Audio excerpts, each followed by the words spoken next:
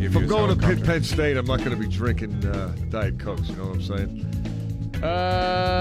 Yeah. You could Uber up there. I bet the Uber isn't that's that probably. Yo, that's not expensive at all, right? I bet you could It's a check it out right now. 3.5 hour drive. Can I tell the guy not to talk for the entirety of the ride? You can, but it might not work. Because if I get You somebody say that's one yapping for word. 2.5 hours, that's, I'm going to beat 200 him like bucks a isn't the rented issue. mule. Why do you beat the rented mules? Well, because you don't own it's it. not yours. It's not You don't yours. care what happens Yeah. to it. That Yeah. much I know. You know. Does Mike Lang still use beat him like a rented mule? Yeah. Yeah. No one rents mules anymore, Mike. Thank God we all own mules. Now You're there checking that are Uber thing, slaves. aren't you? This is an interesting idea. I'm going to look at it here in the break. I'm going to go to You know commercial what? break. Come back. Rent a mule. We're going to go. Faster! Faster! The pregame show starts! Just make sure you beat it with a baby seal. Randy Bauman and the DVE Morning Show. It's 6 minutes after 6 at DVE. Here is the Channel 11 Severe Weather Center forecast brought to us by Bridgeville Appliance. Center 11. It's 60 degrees at DVE. I'm Val Porter. Wind chimes and a gleaming steel and concrete tower now commemorate the people who kept hijackers from flying a plane into the U.S. Capitol 17 years ago this week. The 93-foot tall Tower of Voices, dedicated yesterday, will include 40 wind chimes, one for each person on United Airlines Flight 93. Passengers and crew members overpowered the hijackers and crashed the jetliner in a field near Shanksville. And that happened September 11th, 2001. Yesterday's ceremony dedicated the final piece of the 2,200-acre Flight 93 National Memorial. President Trump will visit Memorial Plaza tomorrow. New York City will mark the 17th anniversary of the 9/11 attacks with several events tomorrow. The September 11th Memorial and Museum will hold its annual ceremony. That'll be on the 9/11 Memorial Plaza at the World Trade Center site and will remember the nearly 3,000 people who died in the attacks. Houses of worship in the city will toll their bells in conjunction with the first moment of silence at 8:46 a.m., the time when the first plane hit the North Tower. Later in the day, the Port Authority will hold their annual remembrance service at 2 p.m. to remember their employees who died. Former CBS CEO Les Moonves says he's deeply saddened to be leaving the company following accusations of sexual misconduct. In a statement, Moonves says the numerous allegations were not true and not consistent with who he is. A dozen women have accused Moonves of misconduct, 6 of the 12 coming to light this weekend. In a New Yorker article published Sunday morning, the women claim Moonves exposed himself to them, was physically violent, and threatened to hurt their careers. As part of a deal that brought about this exit, Moonves and CBS will donate $20 million towards the Me Too movement. Did you read the article that came out about what he did to Janet Jackson after that Super Bowl in 2004? He purposely made it a quest to ruin her career because she didn't, come to him and apologize in a way that he felt he deserved. Timberlake did, and he let Timberlake back on, but she had an album coming out. He just didn't. He wouldn't let any of her videos. He wouldn't let any promotional materials on any of Viacom's stuff. Like, he talked about it for years and years, just trying to shelf her opportunities and ruin her career. There's just a lot of similar sounding figures in all of these stories. These guys all have the same MO. Mm-hmm. Yep. Do you talk to your coworkers about sensitive topics? A study found plenty of people share personal stuff with their coworkers, including things about their love life. They say that's probably because, according to the study, 82% of respondents said they work with someone they consider a friend. The most common sensitive topics coworkers share with each other: conflict with other coworkers. That's the number one thing. That sensitive thing they talk about. Love life comes in second. After that, it's health issues and financial issues.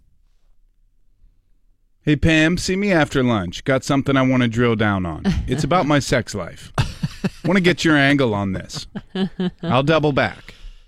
If you could reach out to some people in HR to make sure they're aware of my discussing my predilection for granny porn to you later today, I'd appreciate it. A new study says the person you're hooking up with on Tinder could be a psychopath. The Dutch study found that almost 1 in 4 people on the dating app are already in a committed relationship, and those people are more likely to be psychopaths than singles on the site. Study's author says non-single people who were also on Tinder reported higher scores on neuroticism and psychopathic behaviors than non-single people who were not on Tinder.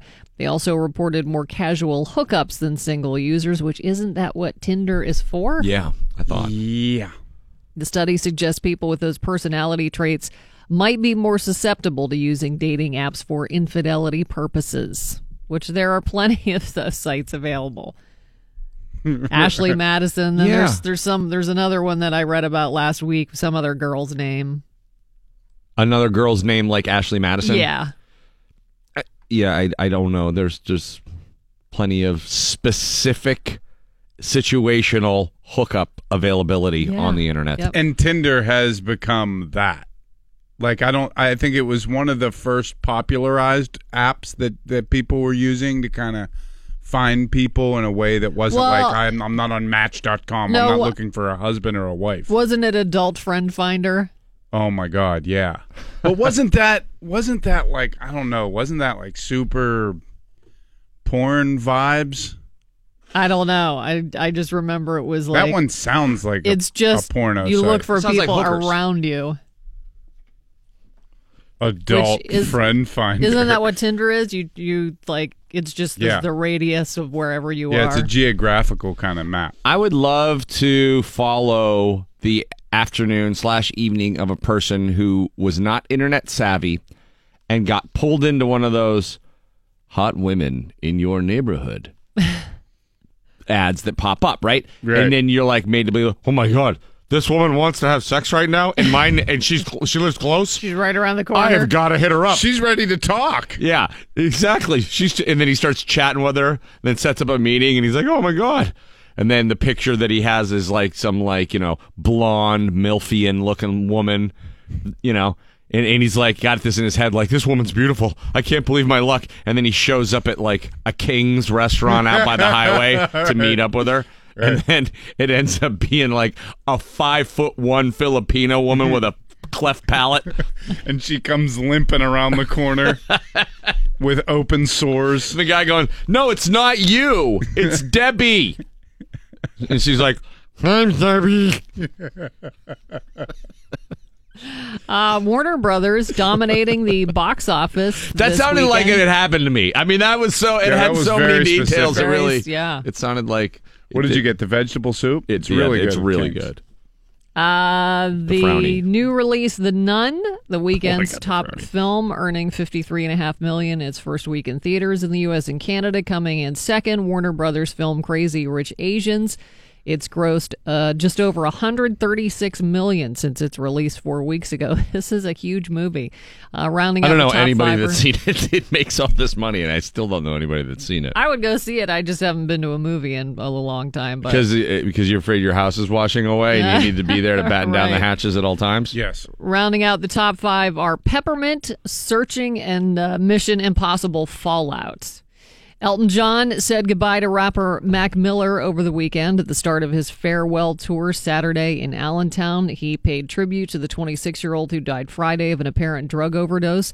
Elton John dedicated his performance of Don't Let the Sun Go Down on Me to Miller, saying the death of someone so talented was inconceivable. I didn't know a lot about Mac's music and career, other than his involvement with everybody. So many people in this building were good friends with him, Mikey and Bob and Kathy. And Bonix back in the day. And I know Bonix helped him with his first mixtape. But I read so many posts about his latest album, It's so good. and John Mayer wrote a long one. He recorded Yeah, on he it. played on it. And he said Small World. this was basically about to be his blow up. This was going to be his year. And his live show was going to be unlike any other hip hop artists. And he was poised to break out in a huge, huge way, only adding to the enormous tragedy Yeah, it of was that kid's death. devastating, man. It's you knew that this was not intentional. Like this was like there's rumors that it was an overdose, and I don't doubt those rumors. I'm just saying that it was not any kind of intentional suicide kind of thing, because all he was talking about was, man, I can't wait for this tour to start. And it was just about to. He was coming to Pittsburgh. I think a bunch of friends of mine had tickets to go in November. He tweeted out, I just want to go on tour right now. I'm about to pull the bus up next to the venue 2 months early. Yep. So he had to wait 2 more months to go out on tour. Yeah, I mean, I would imagine it was a scenario where opioids and alcohol mixed, because that's what's killing so many people. Yeah. They're taking opioids, drinking, and not realizing, thinking, oh, I can handle it. I'm not even stoned, because your body becomes acclimated to it. And then you don't even think you're that messed up, and it just shuts your respiratory system down. Yeah, it was weird. There's a lot of people putting stuff out this weekend, and I was online, and there was this documentary that he had recently done on Fader, and basically he like references all this stuff. He talks about how weed didn't calm him down anymore. It just made him more in his head, so he was just looking for something a little bit above that. And then the problem is that once you find a drug you like and you have this much money, you can buy a lot of it. Mm-hmm. And that's like everybody that I grew up with. And this kind of hit right as close to home as it could hit for me, because I grew up in Frick Park. Right. I hung out at Blue Slide. I went to Alderdice. Right. And it was wild because I'm 12 years older than him, but it was like he was rapping about every single thing we had done. Mm-hmm. Frick Park Market is a place I used to get lunch. Like my best friend that I grew up with babysat him and his brother. And so there was this 1 degree of separation where like all the kids that I went to school with loved hip hop, and there was a couple bands. There was this group called Strict Flow that was really good, but just didn't have enough to take Right. it to the national level. And we thought, oh man, like nobody's ever going to be able to come out of Pittsburgh. But the people that I was in school with ended up founding Rostrum Records, Benji Grimberg and Artie Pitt, who was a big part of that. And then they put Wiz and Mac on, and then all of a sudden it's just crazy. Like the thing that I'm so sad about is that the way that he evolved. Like from if you listen to his first album, Blue Slide Park, Mm-hmm. and then listen to Swimming, it's amazing how much he grew. You know, that's what bums me out about it. Yeah, it's really sad. He couldn't get out of his head. He had way more talent than I think a lot of people who don't know anything about hip If you're hop. looking at from You're like, a oh, that high tattooed altitude. drug addict dude. Right. You know, I think it'd be very easy for people to dismiss him that way, but people who know were speaking of him as a great, talented, and important artist. So that it's sad on so many levels. His Pittsburgh ties, his youth, and all of the art that we're going to miss out on. So it's a sad story. And there's for sure people listening, like Bill said, who had a relationship with that guy. Like our buddy John Binley from John Binley Hardware Company. Yep. Who wrote the song Three Rivers. He grew up with him, was like best buddies like when they were kids, sleepovers, that kind of stuff. Yeah. You know? How many people's lives were affected by that? It's just so sad, man. I know it's like not, you know, it's not the music genre that this station represents, but like he's everything that we represent in terms of like repping Pittsburgh. Look at any of his stuff or listen to any of his music. He's always wearing a Pirates something, a Penguins something, a Steelers something. Like he just carried this city with him everywhere. And he wore a Heath Miller jersey for that Stage AE concert. Was it last year to start the year, or was that 2 years ago? I think it was 2 years ago. It was week one of the home opener for the Steelers. He waved the terrible towel before the game, and then had a show that night at Stage AE. And I went to that show. Insane. Weren't you backstage on that one? Yeah, and it was just, you know, it was the first time I got to meet him and his brother. And his brother his brother's an amazing artist too. He's a graphic design artist, and he designs like all of his album covers. And he actually works for one of my really good friends growing up's family business. Like there's so many connections. Right. If you grew up on the East End, you know, anywhere near Point Breeze or Regent Square or Squirrel Hill, you knew him, if not directly, 1 degree separation. Right. Forecast today, rain, upper 60s. It's 58 at DVE. Well, the Steelers season started yesterday, sadly, Did it? with a sister kissing tie of the lowly Browns. The only bright spots of this entire debacle were, one, the Browns debacle. still didn't win. That's true. Two, the Steelers are still undefeated. In fact, the whole division is undefeated after week 1, as Gene Collier pointed Nobody out lost. to me yesterday. It ended much later than it should have, and much sadder than it should have. Sideline. TJ Watt. It was That's a bright spot in yesterday's Oh, game. what a game. James he had. Conner. TJ. James Conner, if he doesn't fumble, it's all we're talking Still about had today. a good game. All we're talking about today. Ben Roethlisberger started the season with his worst game maybe ever. Or since that Jacksonville game. We had 5 The first turnovers Jacksonville yesterday. game. 2 fumbles, 3 picks for Ben yesterday. And they still should have beat the Browns. An awful start to the season. Mike will have the eulogy when we come back. I mean, you gotta say it's weather, right? It had a, A big lot of it. Yeah, for sure. had a lot to do with it. No doubt about it. The weather sucks. Mike has the sports coming up next, but no excuses here, Val. You know how the Steelers roll. Moving on to KC. Jerry Dulac, Tim Benz, Stan Savran, all joining us this hour to talk Steeler football. They're 0-0-1. 0-0-0-1. DVE Sports. Mike Pursuta with your sports right now on the DVE Morning Show, and it wasn't pretty in any way, shape, or form in Cleveland yesterday, Mike. I guess that's one way to look at it. That's how How I would look. you look at it? I thought it was fascinating. Okay. Elaborate. There was a lot to like, and there was a lot to make you want to pull your hair out. It's a rivalry again. The Browns are better. If you don't see that, you're not paying attention. And if you look at the Chris Boswell field goal that he missed in overtime from 42 yards away, that was what they did multiple times last year. This time he just missed it by a foot. Yep. That's who they are. That's who they've been. The Steelers are not a dominating, cusp of the Super Bowl, they should kick the crap out of everybody kind of team, particularly not in an opening game. We emphasized going into the weekend, Mike Tomlin saying, we're not a finished product. We're going to have to get better continually. We're a long way away. That's what's on display in week 1 in the NFL. Mm-hmm. It was everywhere. There was not a lot of great play, I didn't think. Yeah, it started Thursday night, right? Yeah. The only difference is Aaron Rodgers. I don't know if anybody stayed Oh, my up for God. that. Dear He Lord. got better in the second half, didn't he? After they carted him off with Yeah. what looked like a season-ending knee injury, he came back and single-handedly beat the Bears. On one leg. That's a different guy. But, no, I thought that, and, you know, the weather added to it to me. The people in that stadium rooting for both teams standing there getting drenched the whole time. The whole time.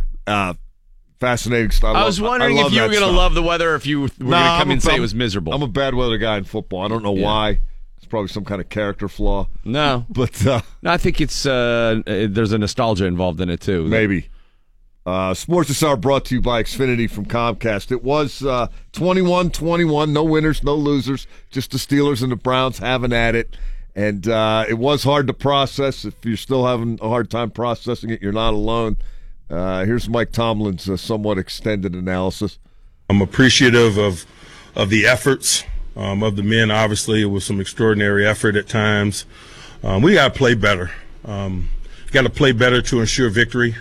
That's what we talked about in there. That's what I told the group. You turn the ball over the way we did and you don't get turnovers, particularly in a hostile environment, man, you don't have a very good chance to win. It's because of those efforts we were in the game, you know, but not enough to win today. We take responsibility for that. We tip our cap to the Browns. They played tough, competitive ball. We got to be better, and we intend to be, but today was what it was. We'll analyze tomorrow and move forward. Yeah, it was what it was. And it was 21-7 Steelers midway through the fourth quarter. The Browns punted, and the Steelers took over with 7:44 to play on their 18-yard line. At that point, many of the Cleveland fans were heading for the exits. Yep. Before they got there, Myles Garrett knocked the ball out of James Conner's hands. Jabril Peppers picked it up and ran it back to the 1-yard line. And all of a sudden it was 21-14 and it was a game again. And then it was just crazy from there. Yeah. Both teams turning it over. Both teams missing field goals in overtime. The last one on a T.J. Watt block. You guys played the clip before the break. I mean, could have lost. Could have lost right there. Yeah. Oh, yeah. TJ was spectacular. He had 4 sacks. James Conner had 135 rushing and I think 57 receiving. But he had a key fumble. Are you going to beat him up in his first start if he fumbles the ball? Or are you going to say, hey, guy did pretty well. Pretty fair Le'Veon Bell impersonation other than the fumble. The defense did not leave guys running open all over the field. They used a lot of different packages. It looked like they were settling in on 3 safeties and 3 corners as the kind of package of choice on passing downs or possession downs, and that seemed to go pretty well. Browns made some plays. They're better at receiver. They're better at running back. Myles Garrett's an animal. He is an absolute no doubt. First overall pick talent. If you watched that Bears-Packers game last night, Khalil Mack was trying to win that single-handedly at times for Chicago. Yeah. Garrett is that kind of talent. And Ben held the ball a little too long a couple times. That's at least 2 those fumbles. That's who he is. That's what he does. Didn't lose. That's the way I would look at it. I don't, but it's crazy that they didn't lose that game. Should have won and then should have lost in the same game. Yes. It is hard to process. Connor was more of the former and not real happy that it was almost the latter. To me, yeah, I mean, it's like winning is what we do, and we didn't do that, so it kind of feels like a loss. Yeah, Cam Hayward felt the same way. Nope, we didn't get the win.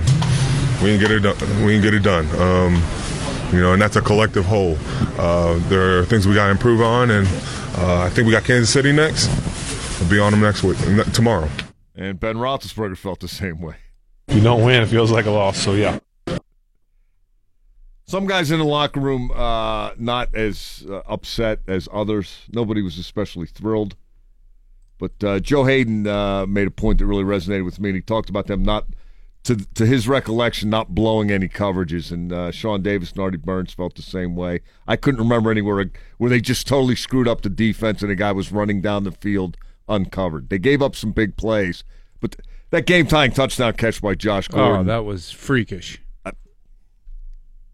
That was pretty good stuff on Cleveland's part. Now, you could argue that the Steelers were in single high there, and Sean Davis couldn't get over in time to help Cam Sutton, maybe 2 safeties deep, knowing that they're going to pick on the guy who just came in to replace Joe Hayden, who left with a hamstring injury. Mm-hmm. I'd say it's more of a bad call than a bad play, but a great catch by Gordon.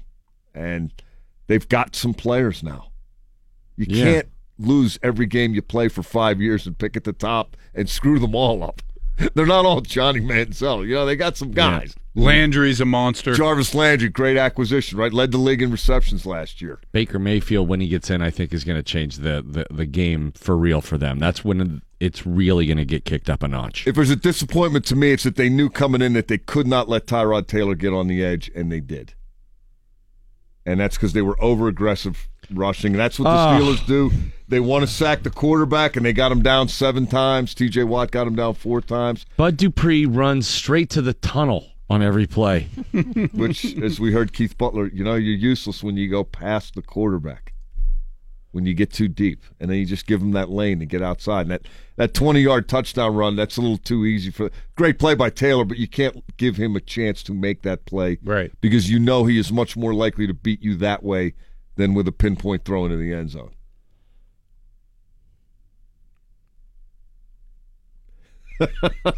Randall shaking his head. I don't know if that's in agreement or disgusted. To me, the big issue is how bad is Hayden's injury? He said afterward he did not know. He was in the locker room walking around doing interviews. Doesn't mean anything, yeah. He wasn't limping or all wrapped up or iced down like a mummy or anything like that. And kudos to Sutton for battling back after he got picked on. Yeah, and gave up a he got beat for the game-tying touchdown, and he came up with a pick that helped save the game. He got beat on that play. If that's not underthrown, he doesn't intercept it. He got beat badly on that one. If Tyrod gets it up and out, that's That's 6. I don't know if it was underthrown or if it was a back shoulder. I got to get another look at it. He picked it off. It's a good play. If he picked it No, off. my point is that we want Joe Hayden back there. It's not like, Well, Cam. yeah. It's not Yeah. to me. Oh, Cam shook it off and had a great game. No, he got lucky because he had a fly ball. Yeah, okay. 0-1. What do you make of that, Dave DeCastro? We'll go look at the tape. I mean, still early on. It's trying to process what kind of game that was. It was interesting, to say the least. Yeah, it was. It is going to take a while to process. The only person happy about that tie yesterday was Felipe Vasquez. Why is that? Because the tie's like kissing your sister. He's totally okay with that.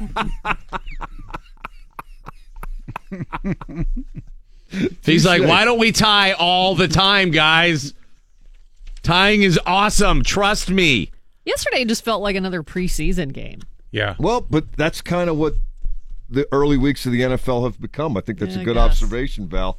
The main players don't play very much, if at all, in the preseason because you don't want to get them hurt. Mm-hmm. So now they come in and all of a sudden they're doing stuff for an extended period of time that they haven't done, and they don't do it as well as they usually do it. The national guys were talking about what Belichick does with Brady. He plays him an extensive amount in the preseason, probably more than any of the other starting quarterbacks, and Brady had 3 touchdowns in the first half. He's also Tom Brady, but still, like, some of these guys could probably do well to play a little bit more in the preseason. It's a great theory until you lose Marquise Pouncey against Green Bay. Right. He's done for the year. And then you say, why the F was he out there in a preseason game? Val's got news top of the hour. What are you talking about? We're going to talk about why you crave certain foods when you're hungover. More Steeler Talk with Jerry Dulac, Tim Benz, our Power Hour with Stan Savran on the way, your radio home of the Steelers DV Morning Show, Randy Baumann, along with Bill Crawford and Val Porter. I was just telling Mike here in the break, it was nearly palpable the need Ben felt to get the ball to AB by hook or crook. That is absolutely a factor.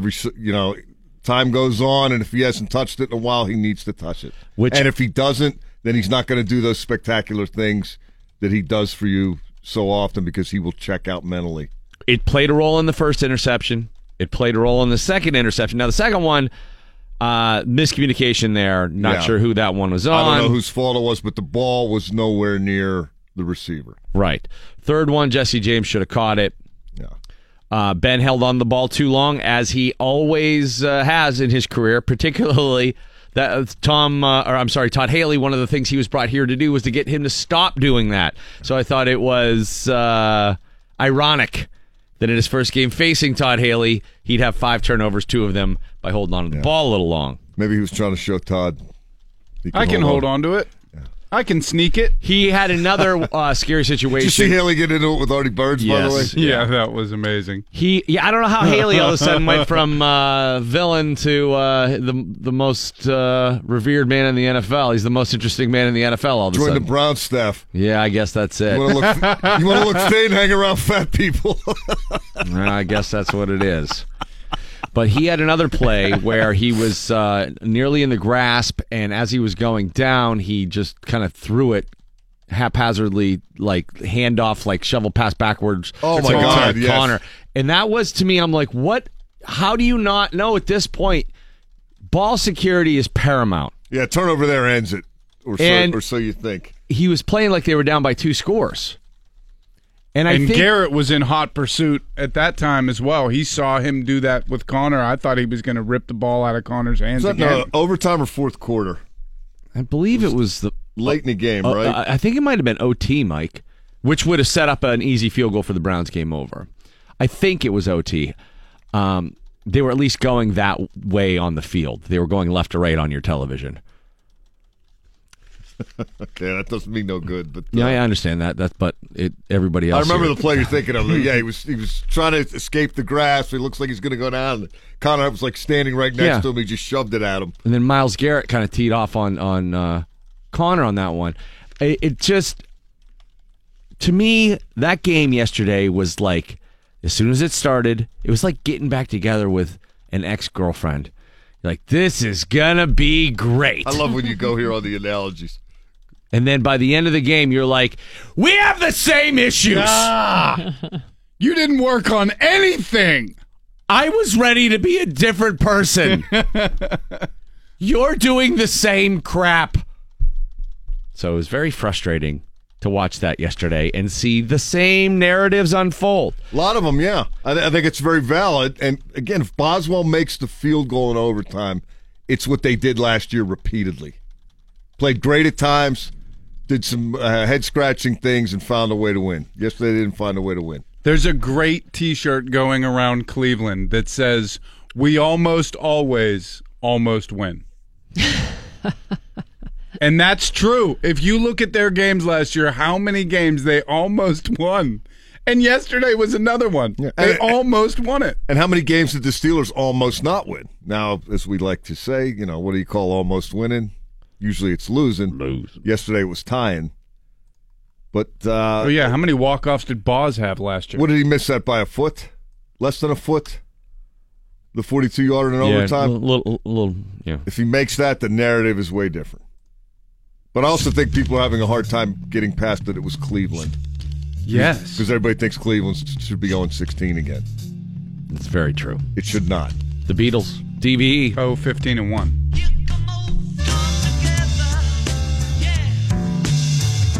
DVE Morning Show come together.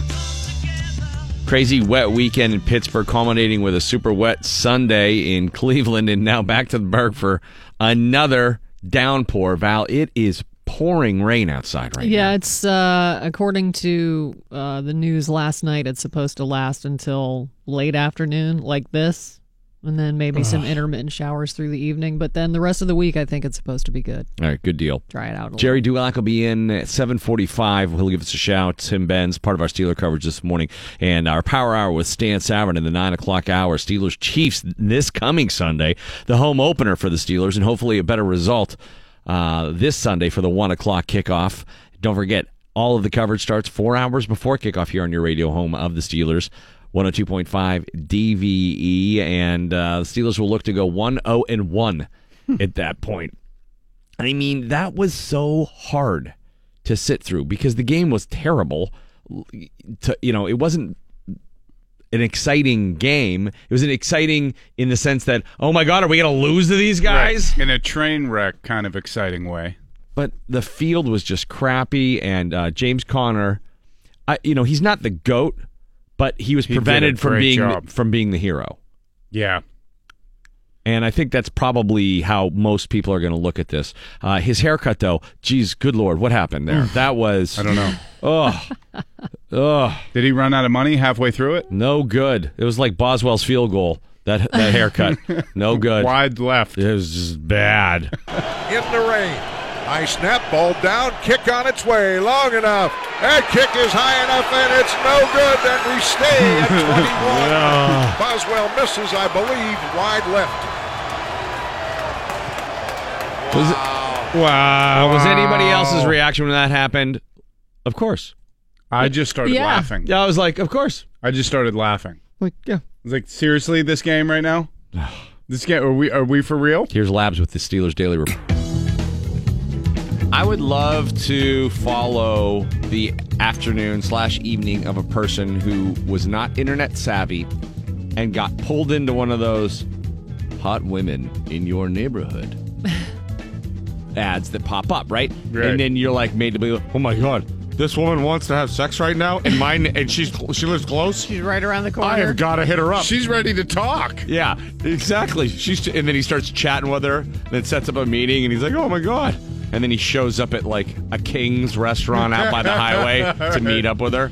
And then it ends up being like a 5'1" Filipino woman with a cleft palate. And she comes limping around the corner with open sores. The guy going, no, it's not you. It's Debbie. And she's like, I'm Debbie. Randy Baumann and the DVE Morning Show. Well, yesterday was complicated. The Pittsburgh Steelers were supposed to win that game easily, because it was the Browns. And they led by 14 in the fourth quarter. But Mother Nature did everything it could to equalize the playing field, to level it. so to speak. I think the biggest bummer for me is not that the Steelers didn't get a win or that they have that tie on their record. You know, the thing about the tie is it's a zit on your record every time you look in the mirror. Yeah, it is. All year long, you have to be reminded of it. And it's against Cleveland. That's why. If it was a noble tie, then it would be different. But it was this, the Patriots. Yeah, right. Something where you fought back through adversity instead of giving up a 14-point lead in the fourth quarter. But I think for me, the biggest bummer is that James Conner went from being the hero to not being the hero. And that's not to say he's the GOAT, because it's not his fault. But had they won that game, he would have had hero status across the league. It would have been the A story. Nearly a Lev Bell-like performance with just short of 200 yards of offense. Yeah. 122 or something like that of rushing. It was 140 rushing? He had 192 all-purpose yards. Okay, there you go. That's a pretty good game. That's a damn good game. Despite the fumble. It's a great game with a little caveat. Yeah. He will be the first one to tell you it wasn't good enough because of the fumble. It was a downpour. I am with you. The timeliness of the fumble was not great. Where they were on the field, bad. I mean, obviously, that completely changed the game at that point and brought the Browns back into it. That doesn't make him the GOAT. Ben Roethlisberger's 5 turnovers were much more significant than James Conner's 1. But my regret is not that the Steelers don't get the win, it's that James Conner doesn't get to enjoy being the hero, because what he did yesterday was really spectacular. And in the shotgun at the Browns 4, hands it off, and walking into the end zone for his first touchdown of the season, James Conner, the second-year running back out of Pitt. It was so fun to watch the offensive linemen celebrating with him there, and you know that meant something to them too, given the week that they had. Criticizing Bell, to them that was a victory for them to see James Conner succeed. So that was, to me, the real, I don't want to say tragedy, but the bummer of it all is that the Steelers don't get a win and James Conner doesn't get to enjoy this week of media adulation, because he definitely made it easier for the Steelers to feel life without Lev Bell might not be that difficult. Try to see past not getting the win yesterday and see that one aspect out of all of this. Yeah. That while Lev Bell can throw up whatever emoji he wants after the game, which again, what is he doing? Is he a 9-year-old? What an absolute dumbbell he is. That's what we should start calling him, dumbbell. Here you go. But Conner does get our Nobel Prize for yesterday, regardless of Mother Nature interfering and making it a little difficult yesterday. Ben trying to force the ball to AB on the first pick. Whew. AB most likely not running the right route on the second one. He threw a tantrum late in the game. Well, he throws tantrums. And then a couple people did. Artie threw a tantrum too. What was that? He was just tangled up with Landry. I know, but keep your composure. Landry just owned him. And then barking at Todd Haley. This is just conduct unbecoming a couple of times yesterday. But the Pittsburgh Steelers don't lose to the Browns. The Browns still don't get to open up that case of Bud Light yet, cooler of Bud Light. Every Browns fan, though, that's a victory. Huge. Yeah. I mean, they're baby stepping their way towards a win. Especially against the Steelers. You don't just rush into a win. Myles Garrett is awesome. Really good. Landry, really good. And they got 3 backs who are all talented. Josh Gordon made an incredible catch yesterday. Josh Gordon is insane. Got the Megatron-type body. I don't think they're going to be winless this year, and I still think they should get rid of Hugh Jackson as their coach. Definitely.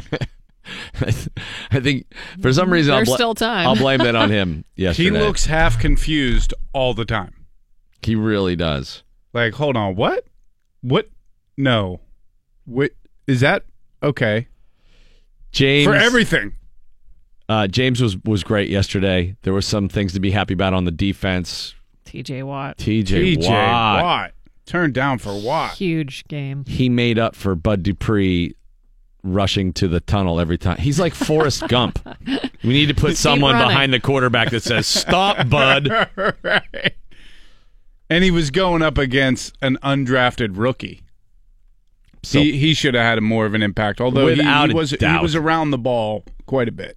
All right, we'll have more of that coming up. Jerry Dulac, Tim Benz, Stan Savran, Mike Pursuta. Val's got your news right now on DV. Here's a Channel 11 Severe Weather Center forecast brought to us by Dormont Appliance. Center 11. It's 57 degrees now at DVE. I'm Val Porter. Today is World Suicide Prevention Day. The annual observance aims to make people around the world aware that suicide can be prevented. Hundreds of activities in 70 countries include educational and commemorative events, press briefings and conferences, and coverage on Facebook and Twitter. The World Health Organization is a co-sponsor and reports nearly 800,000 people kill themselves every year. To put it in another way, someone commits suicide every 40 seconds somewhere on Earth. Several roads in western Pennsylvania remain closed because of the flooding from yesterday, which will continue. The remnants of Tropical Storm Gordon dumped several inches of rain over the weekend. The National Weather Service saying about 5 inches reported in Washington and Greene counties as of last night. I think I watched Channel 4 last night. I'm sure they said almost 7 inches in Cannonsburg. Wow. That's crazy. And it's going to continue raining today. Officials, of course, say if you see a flooded road, don't try to drive through that water. And we could get another punch maybe over the weekend. Hurricane Florence rapidly strengthening over the southwest Atlantic. It's expected to become a major hurricane this morning. The current forecast track takes it between Bermuda and the Bahamas tomorrow and Wednesday toward the southeastern coast of the U.S. and somewhere in the Carolinas on Thursday. As it stands now, swells generated by Florence already affecting portions of the East Coast. Weather Channel is reporting inland rain will cause flooding, and we are in that path. I'm such a jackass. You're telling me this story here, and all these people are in danger of losing their homes and livelihood. And my first thought was, God, I hope it doesn't rain on a tailgate next Sunday. For many people, hangovers are an unfortunate side effect of a big night of drinking. Booze makes you dehydrated, depletes your body of a lot of things. So according to Mel Magazine, here are 3 things you crave when you're hungover and why your body wants them. Salt. Yeah. It's because you're dehydrated, which doesn't just mean you're low on water. It also means you're low on electrolytes, and sodium is a very important electrolyte. Without it, you would die. So salty stuff helps with a hangover. Bag of Doritos and a Coke. Meat and eggs. Yes. They're sausage, loaded. egg, and cheese. They're loaded with an amino acid called cysteine. I think that's how you say it. It helps your liver break down the toxic byproducts of alcohol. Those toxins are the reason you feel sweaty and nauseous after you've been boozing. Yeah, I got a bacon, egg, and cheese at Pear and Pickle yesterday at Troy Hill. It's the best breakfast sandwich in town. Trust me on that. I'll have to try that. And it was, after being doing Johnny Cash night at the Elks on Saturday night, yesterday was rough. I bet. Yesterday was rough. Well, the weather probably helped you just stay in bed. I mean, watch the game. Lay low. I felt like the biggest just wad of uselessness all day. I just didn't leave balled the up house. on the couch with my phone and the NFL on all day, just sitting there, what a great drinking day. Gatorade's and Cokes and being. That sounds awesome. I'm over 40, Val. Like So I what? can't do stuff like that all the time. Carbs, too. Alcohol makes your blood sugar plummet. Carbs bring it back up, but only eating carbs is not a good idea because it'll just plummet again later on. Mm-hmm. They say protein with carbs will help make sure your body doesn't absorb the sugar and the carbs all at once. Yeah, that's why Gatorade is not good. You got to get the Zero, Gatorade 2s, or a Pedialyte or something like that, because all the sugar in it is actually bad for you. You just need the electrolyte part. I'd always crave a Whopper There you go. when I'm a little hungover. I don't know why. Wendy's used to be my thing. Meat, part of salt, it. Yeah, all of that. Yeah, carbs. You crave hit 'em all. Whoppers, though, and it has nothing to do with Yeah, a if hangover. somebody says Whopper, I'm like, yeah, I want a Whopper. You have an occasional Whopper I craving. like that it is specific to the Whopper. It's not just that Val wants a hamburger; she wants a Whopper. I think it's the flame broiled. Yeah. you love your stuff to be broiled. Yeah, that's it. You're a broiled girl. I mean, Broiled and then grilled. That's how I like my burgers. I was like, those char marks are amazing, and the sesame seed bun does separate it from the pack. I'll grant you that. I think it's a little smoky. And maybe that's it. Yeah, maybe that's it. The flame. I go Wendy's, and the reason is not like if you like your burgers square. I like the square burgers, but I like the Frosty on the side. Oh yeah. And when you're working with the Frosty, it's not a shake that just sits there and gets warm. I mean, that stays consistently like ice cream. It stays just south of ice cream status. No. If you try to drink it, you'll. But you can dip yourself your an fries aneurysm. in it. Yeah, that's it. You drag the fries through the Frosty and, enjoy that. But it's like there's no bones in the fries. You know what I mean? They're just all limp legs. Oh, yeah, you're right. That was my only problem with Wendy's fries. Right. And so that's why if you they can need to somehow be crispy. combine, like a crispier fry, maybe a McDonald's fry with the Wendy's burger. That's when you know you're getting just way too fat. When you're like, if I get a Frosty from Wendy's and then get some fries from Mickey D's and then get a Whopper. I got Grubhub getting me the fries from Wendy's or from McDonald's. Uber Eats is going to Wendy's for me. Yeah, it's a but different kind of Hunger Games. If you're going to Burger King for a Whopper, though, you got to get the onion rings. Yeah, You don't like onion rings? Burger King to me is the Miracle Whip of fast food. I don't know what that means. That means if I have to, I will, but I want Hellman's. I want regular mayo. Yeah. I mean, Like, if I think in my head right now, against any of I them. liked their chicken sandwich the best, though, but I liked it when it was like served like it was a... They still have that. Like the a sub, original. yeah. They still have Do that. they? Yes. It's the original chicken sandwich. All right, I'm getting that for lunch today. to me, it's Get it all with extra about mayo. like having that in the geographical map in my head. Like, I don't know where there's a Burger King. I think there's one down They over just this hill opened one.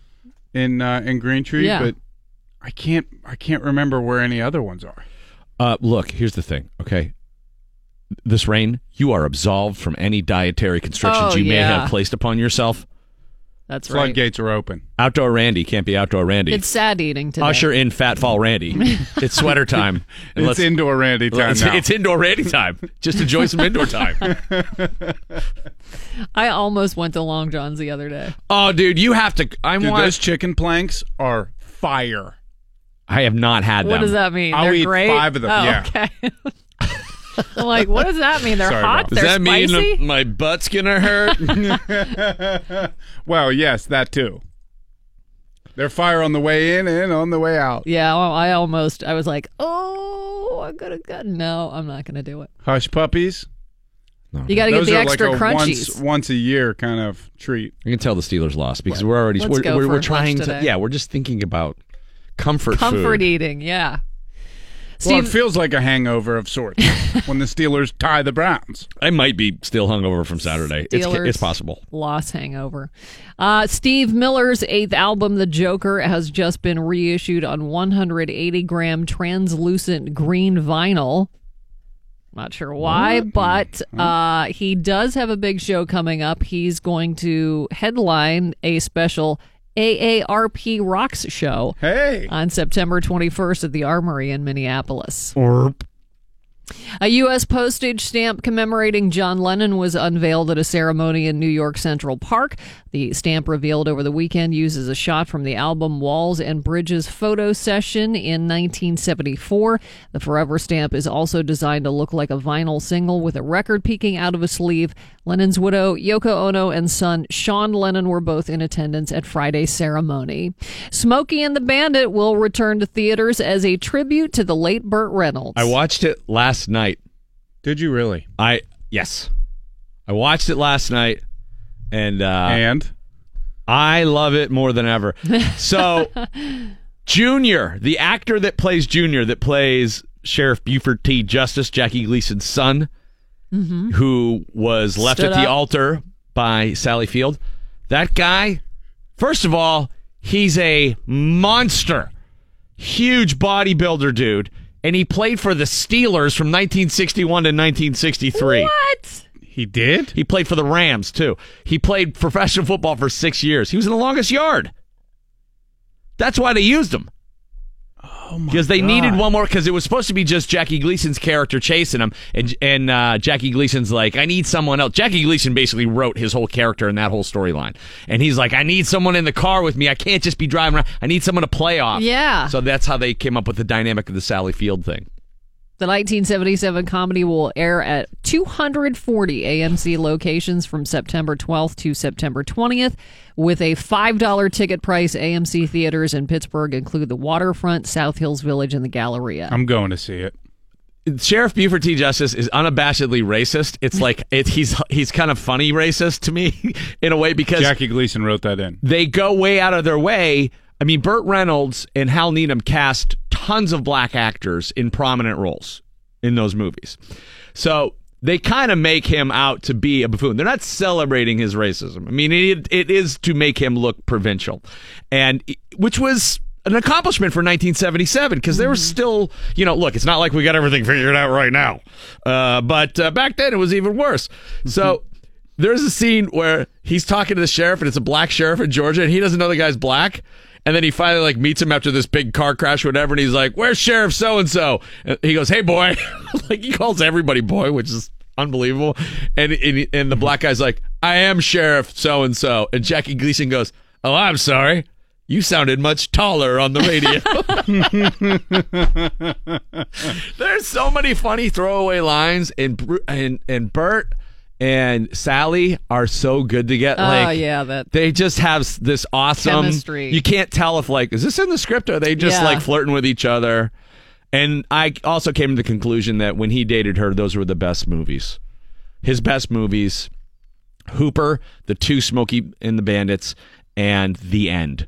And if you've never seen The End with him and Dom DeLuise, that's the one to go find and watch. That to me is unendingly funny. He's trying to kill himself, and it's like, he obviously doesn't, but he comes to the realization that, his depression was all a manifestation of his own just selfishness and blah, blah, blah, whatever. But it is so funny.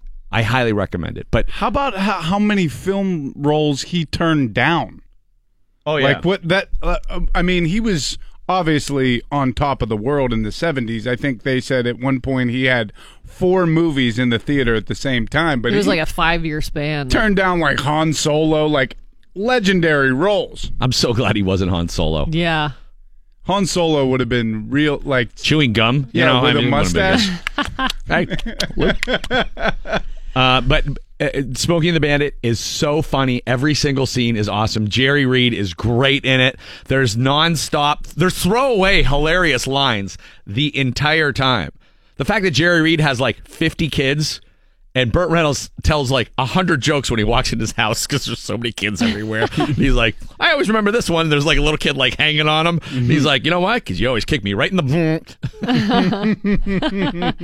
And he's just throwing the lines off, just nonstop hilarity.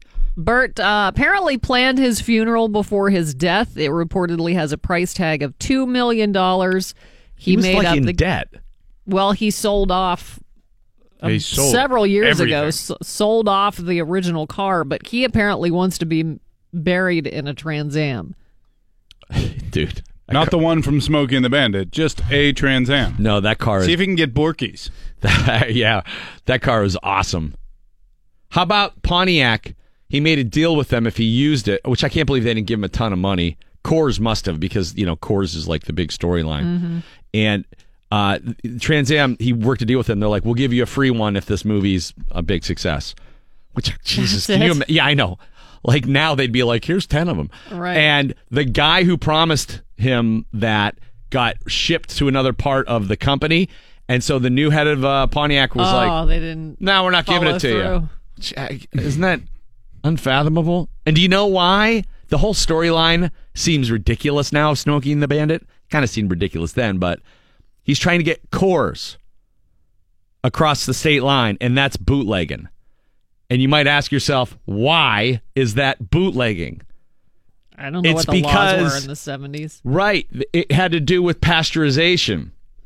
Because Coors wasn't pasteurized back then, and so you had to keep it refrigerated all the time. Mm-hmm. So any state east of the Mississippi, you weren't allowed to bring Coors into at that time.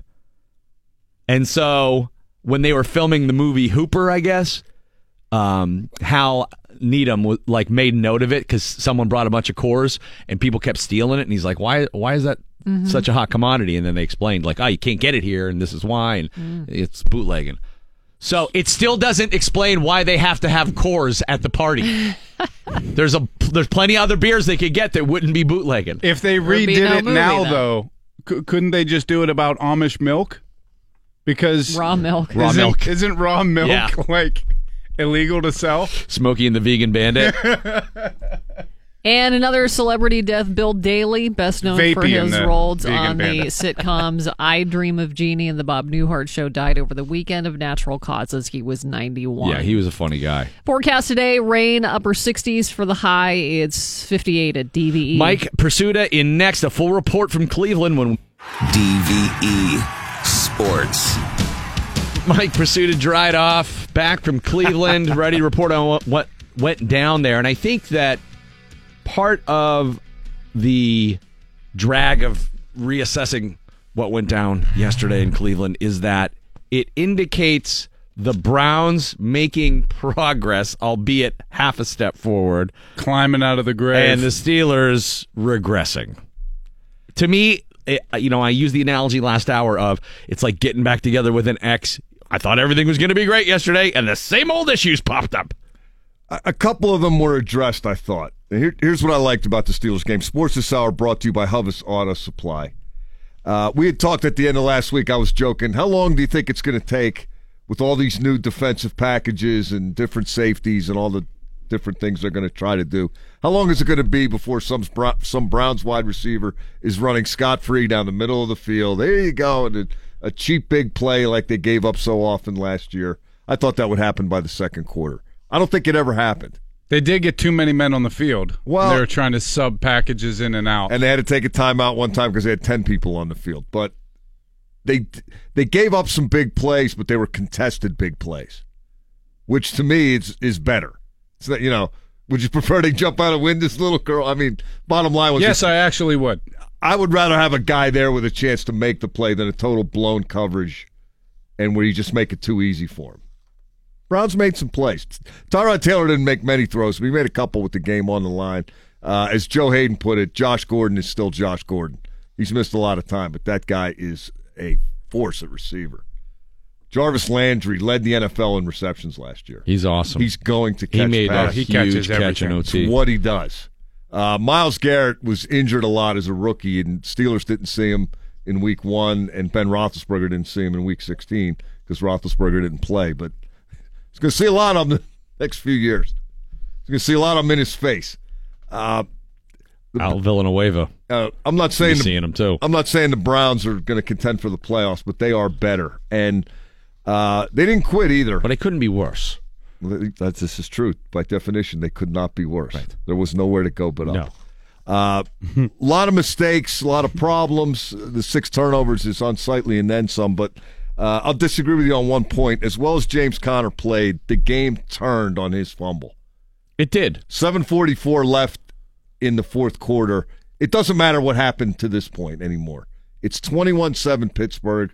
All you've got to do is run the ball 3 times. If you get stopped, punt it back to them. The chances of them driving the length of the field on you at that point are they had one drive. Very small. One drive all game. And you're just going to bleed the game out at this point, and he fumbles on first down, and the Browns run it back to the 1-yard line, and all the people who were tripping over each other to get to the exits turned around and came back, and then it was just it kind of went off the tracks, and stuff started happening both ways, and it ended up in a tie. It was a shame Conner fumbled there. I'm not trying to kill him. It was his first start. He's a second-year guy, and he had a monster game. It was Toussaintian. But you gotta finish the game, right? I mean, it was Mendenhallian. Part of the job that he is trying to take over for however long Le'Veon Bell's not here, and presumably after Le'Veon Bell's no longer here for good next year, is that when you're ahead, the way you finish the game in the NFL is you run the ball and bleed the clock, and you have to be reliable with the ball there. Okay, all right. You have to be. There is no other. That's fine. You don't get an asterisk. Then your veteran quarterback needs to hold on to it on the next possession. James Conner isn't the GOAT. He was prevented from being the hero. Well, but that kind of started everything. I don't disagree with you, Still but that up a does not touchdown, make though. him the GOAT. I mean, there were 4 turnovers before that, everything counts to me. That was the critical mistake of the game. There's no debating that was the turning point.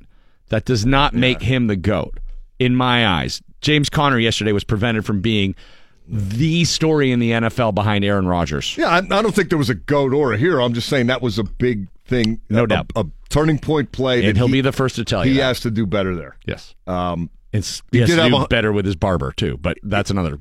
He did have 192 combined yards, 135 rushing, and 57 Anybody more. not feel comfortable with him in there yesterday? Up to the fumble? I mean... Up to the fumble, He no. looked great. And that was significant for a number of reasons. One, the Steelers needed those yards. Number 2, remember our conversation with David DeCastro late last week where he said, we got to prove we can do it without Le'Veon. The pressure's on. And that's why you saw the offensive line jumping up and down like they were on that first touchdown. And I think what DeCastro left unsaid was we all mouthed off about Le'Veon.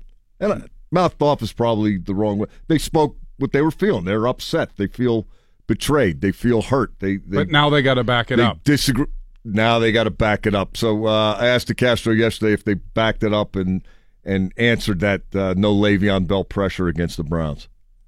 I'm so tired of Le'Veon. I'm so tired of it. Let's just worry about the guys in here. I know you guys got stories to write and whatnot, and I love Le'Veon, but we got to worry about guys in here, and that's the only people that matter to me. So that was like Freudian. I'm so tired of Le'Veon. And then he has to clarify. I don't mean like I love him. I love him. I'm tired of talking about the whole situation. Yeah, they are. But that's he's part also tired of Le'Veon. But that's not going away either, and that is part of what they're going to deal with the rest of this year, because after he comes back, they'll deal with, do they welcome him back, and how does he do? And I don't know. Maybe he'll just respond to them in emoji form. Back? I know. He'll just emoji his feelings to all of his teammates from now on. And, people are going to compare, would they have won this game or lost this game with Le'Veon Bell? One of the points we made on the pregame show yesterday was they were actually in better shape yesterday with Conner than they were a year ago. Without a doubt. Because Bell was not prepared. Bell had 32 rushing and 15 receiving last year against the Browns. He was mediocre at best. And Conner wasn't prepared, which was tough to deal with. And this year Conner was ready and he answered to Bell. So Conner looks NFL ready now. Yeah. I feel less good way to phrase it there. I feel less concerned about not having Lev. He's not Le'Veon Bell.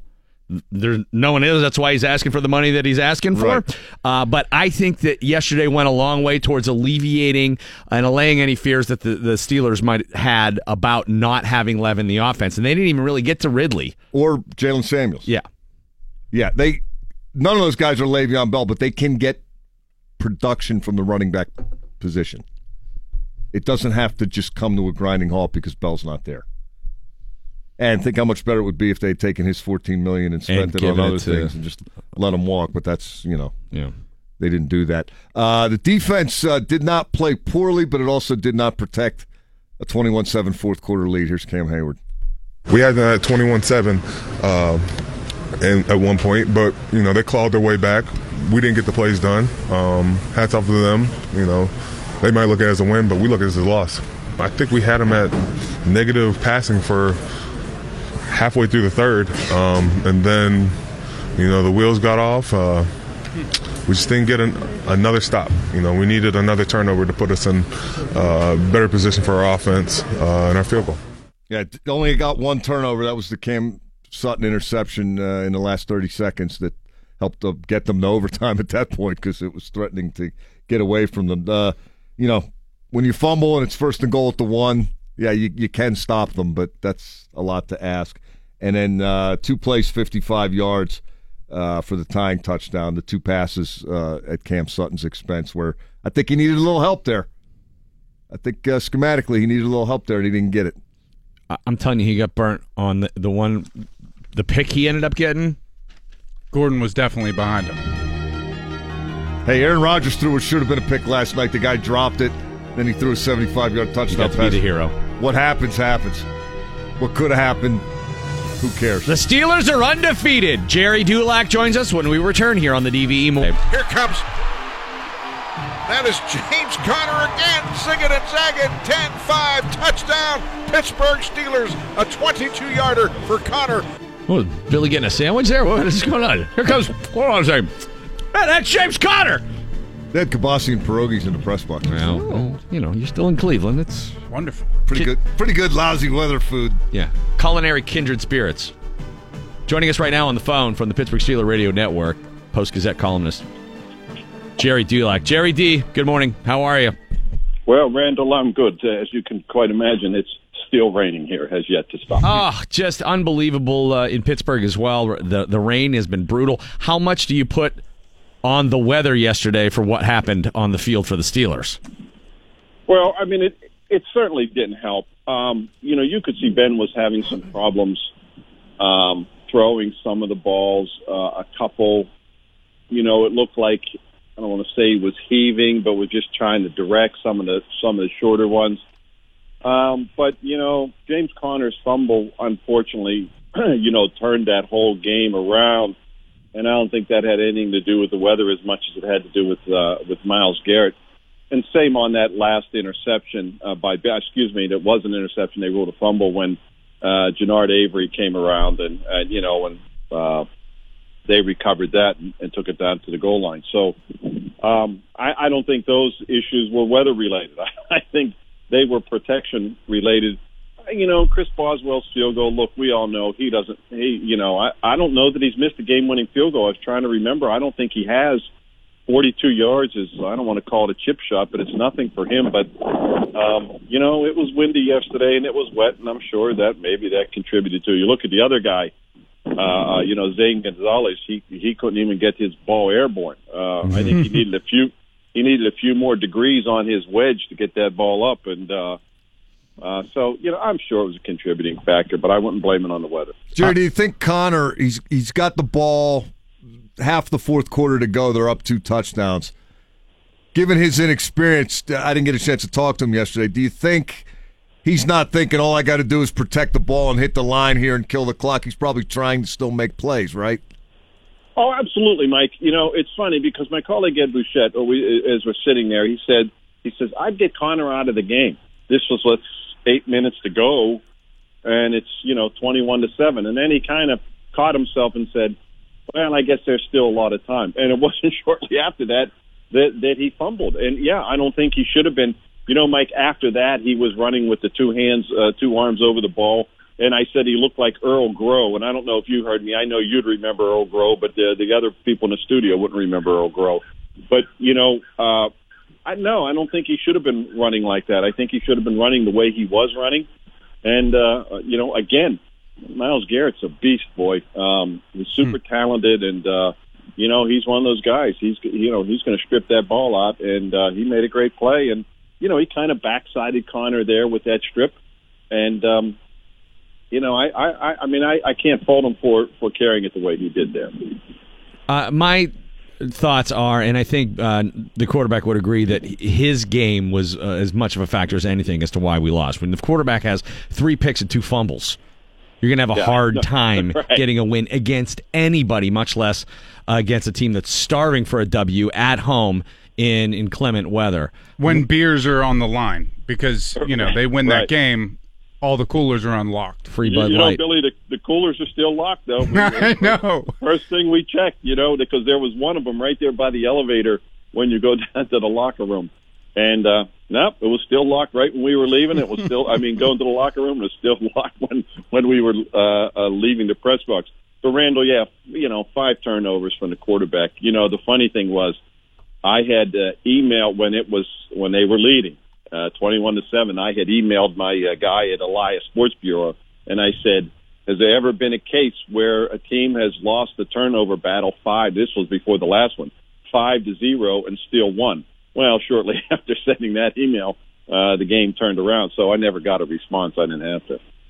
Yeah, it was not a performance that Ben is going to be able to even build on or anything. It just looked like he was out of sync with his receivers, didn't have the touch on the ball that he normally does. What happened on the set? I know the first one, he was just trying to force it to AB, didn't see the corner on the right side. But the second interception was that fly ball that he looked like he was just throwing it up for AB. And that, to me, I would think that's AB just blowing that route. Yeah, more times than not, if you have to guess who was wrong, Ben or AB, chances are it was 84 ran the wrong route.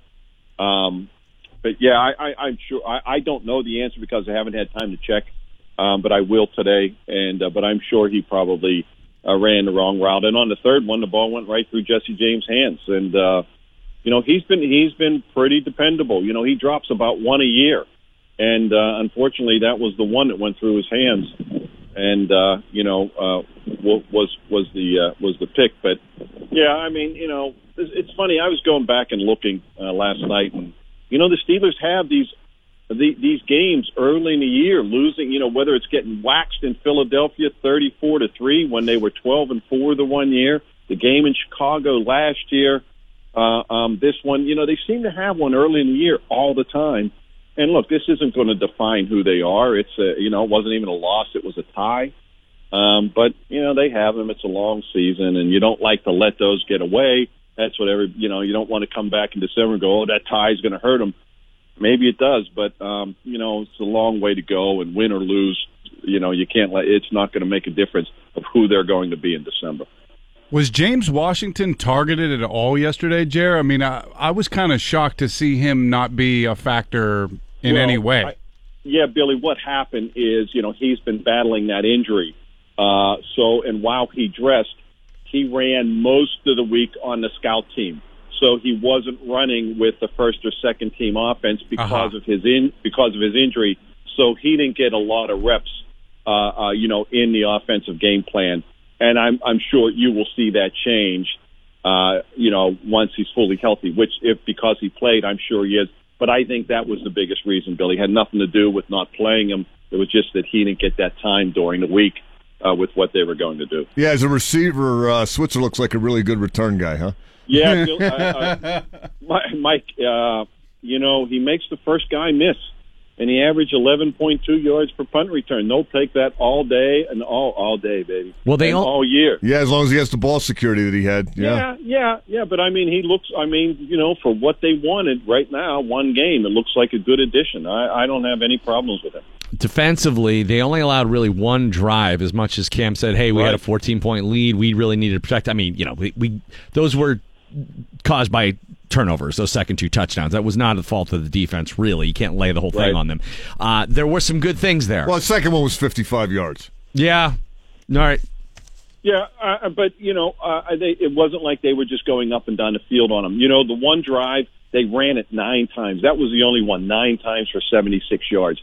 That was really the only drive where the defense didn't do a whole lot. Prior to that, they had shut down that run pretty good, and I'm not going to include Tyrod Taylor in there because, he's scrambling, for 8, 13, 7, 11 yards several times, and so that pads their rushing totals. That 177 to me is a little misleading, but that one drive hurt them, and, even the pass plays. He had 3 pass plays of 30-plus yards, and not one of those pass plays ended up hurting them at all. When, 2 of them are to Jarvis Landry, who's a Pro Bowl receiver, and the touchdown to Josh Gordon, that's Josh Gordon, Boyd. I mean, that guy's a beast whenever he's on the field.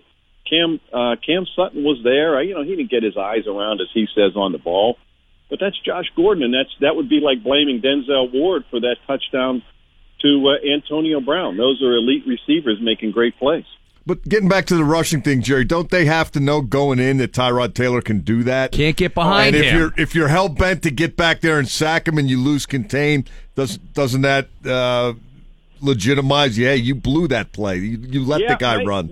You know what's funny, Mike, that you bring that up is that Cam Hayward.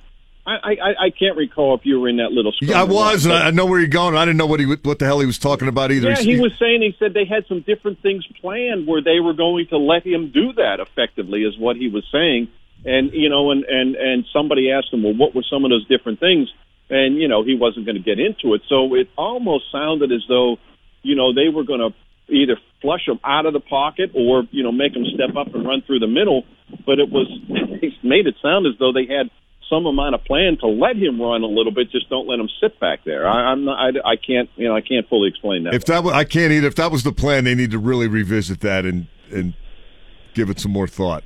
Because that's how that guy beats you. He's not. Yeah, that's right. Keeping him in the pocket and making him be pinpoint accurate is how you beat him.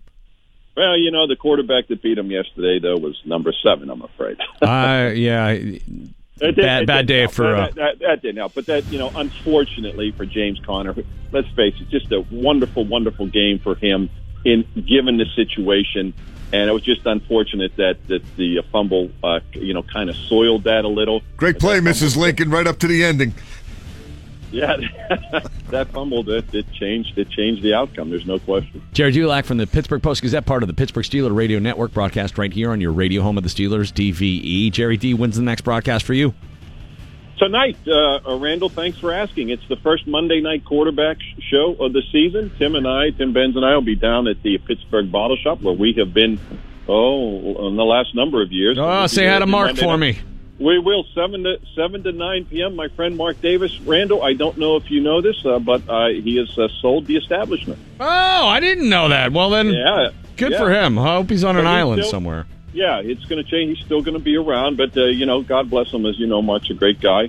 But anyway, that's where we'll be. And then tomorrow night, as far as I know, Stephon Tuitt joins Dale Lawley and I 7 to 8 p.m. right here on DVE. And then Dale and I will be 8 to 9 on ESPN Pittsburgh in the hour after Stephon Tuitt. So we'll have Bottle Shop tonight and Stephon Tuitt tomorrow night. Jerry D, DVE. That's when you know you're getting just way too fat. When you're like, if I get a Frosty from Wendy's and then get some fries from Mickey D's and then get a Whopper. I got Grubhub getting me the fries from Wendy's or from McDonald's. Uber Eats is going to Wendy's for me. Yeah, it's a different kind of Hunger Game. Look, here's the thing, okay? This rain, you are absolved from any dietary constrictions you may have placed upon yourself. That's right. Floodgates are open. Outdoor Randy can't be Outdoor Randy. It's sad eating today. Usher in Fat Fall Randy. It's sweater time. It's indoor Randy time now. It's indoor Randy time. Just enjoy some indoor time. I almost went to Long John's the other day. Oh, dude, you have to. Those chicken planks are fire. I have not had them. What does that mean? I'll They're eat great? 5 of them, yeah. Okay. I'm like, what does that mean? They're Sorry hot? Does They're that spicy? mean my butt's going to hurt? Randy Bellman and the DVE Morning Show. In the rain. High snap, ball down, kick on its way, long enough. That kick is high enough, and it's no good, and we stay at 21. Boswell misses, I believe, wide left. Yeah. Wow. Yeah. And then there was this. The kick is on its way. It's blocked. And the Steelers come up big with a special teams play as they get through there and block this 43-yard field goal. Was that Cam that blocked it? It was a Watt Let's see who gets the kudos on the sideline. TJ Watt was everywhere yesterday. 4 sacks. Bud Dupree was everywhere he wasn't supposed to be yesterday. Hey, if they ever start dropping back 17 feet, he's in there. He's going to have great success. Tim Benz will be talking Steelers with us here coming up. Again, yesterday was a Felipe Vasquez game. Ties like kissing your sister. That guy's totally fine with ties. Oh, my God. He's like, why don't we tie all the time? Did you see whatever the show Pomp does after the game, the TV game? The guy was like, your daughter's a hottie. He was like, by the way. He was like, thank you. He just groaned. Well, you heard by the way, your daughter is a hottie. Thank you.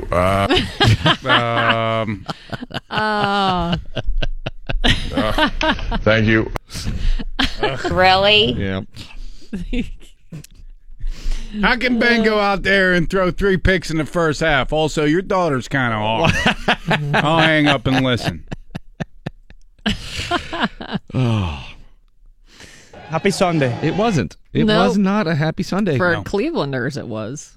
Clevelandites? It's almost a win. Yeah, They're very good at almost winning. Yes. And against the Steelers, getting a tie is not a loss. Yeah, that They have to be technically ends their losing streak. Yes, they have to be looking at that as a victory. I don't think it is. The last I time don't they think won it a is game either, was but- in December of 2016. It's been a minute. It was fun to hear Bruce Arians on the broadcast yesterday. He was great. A little RPO in their offense. Good job here. Great play action pass. Saw the tight end backside wide ass open and got it. He'll probably get called into the office on that one. Really? Yeah. Wide ass open.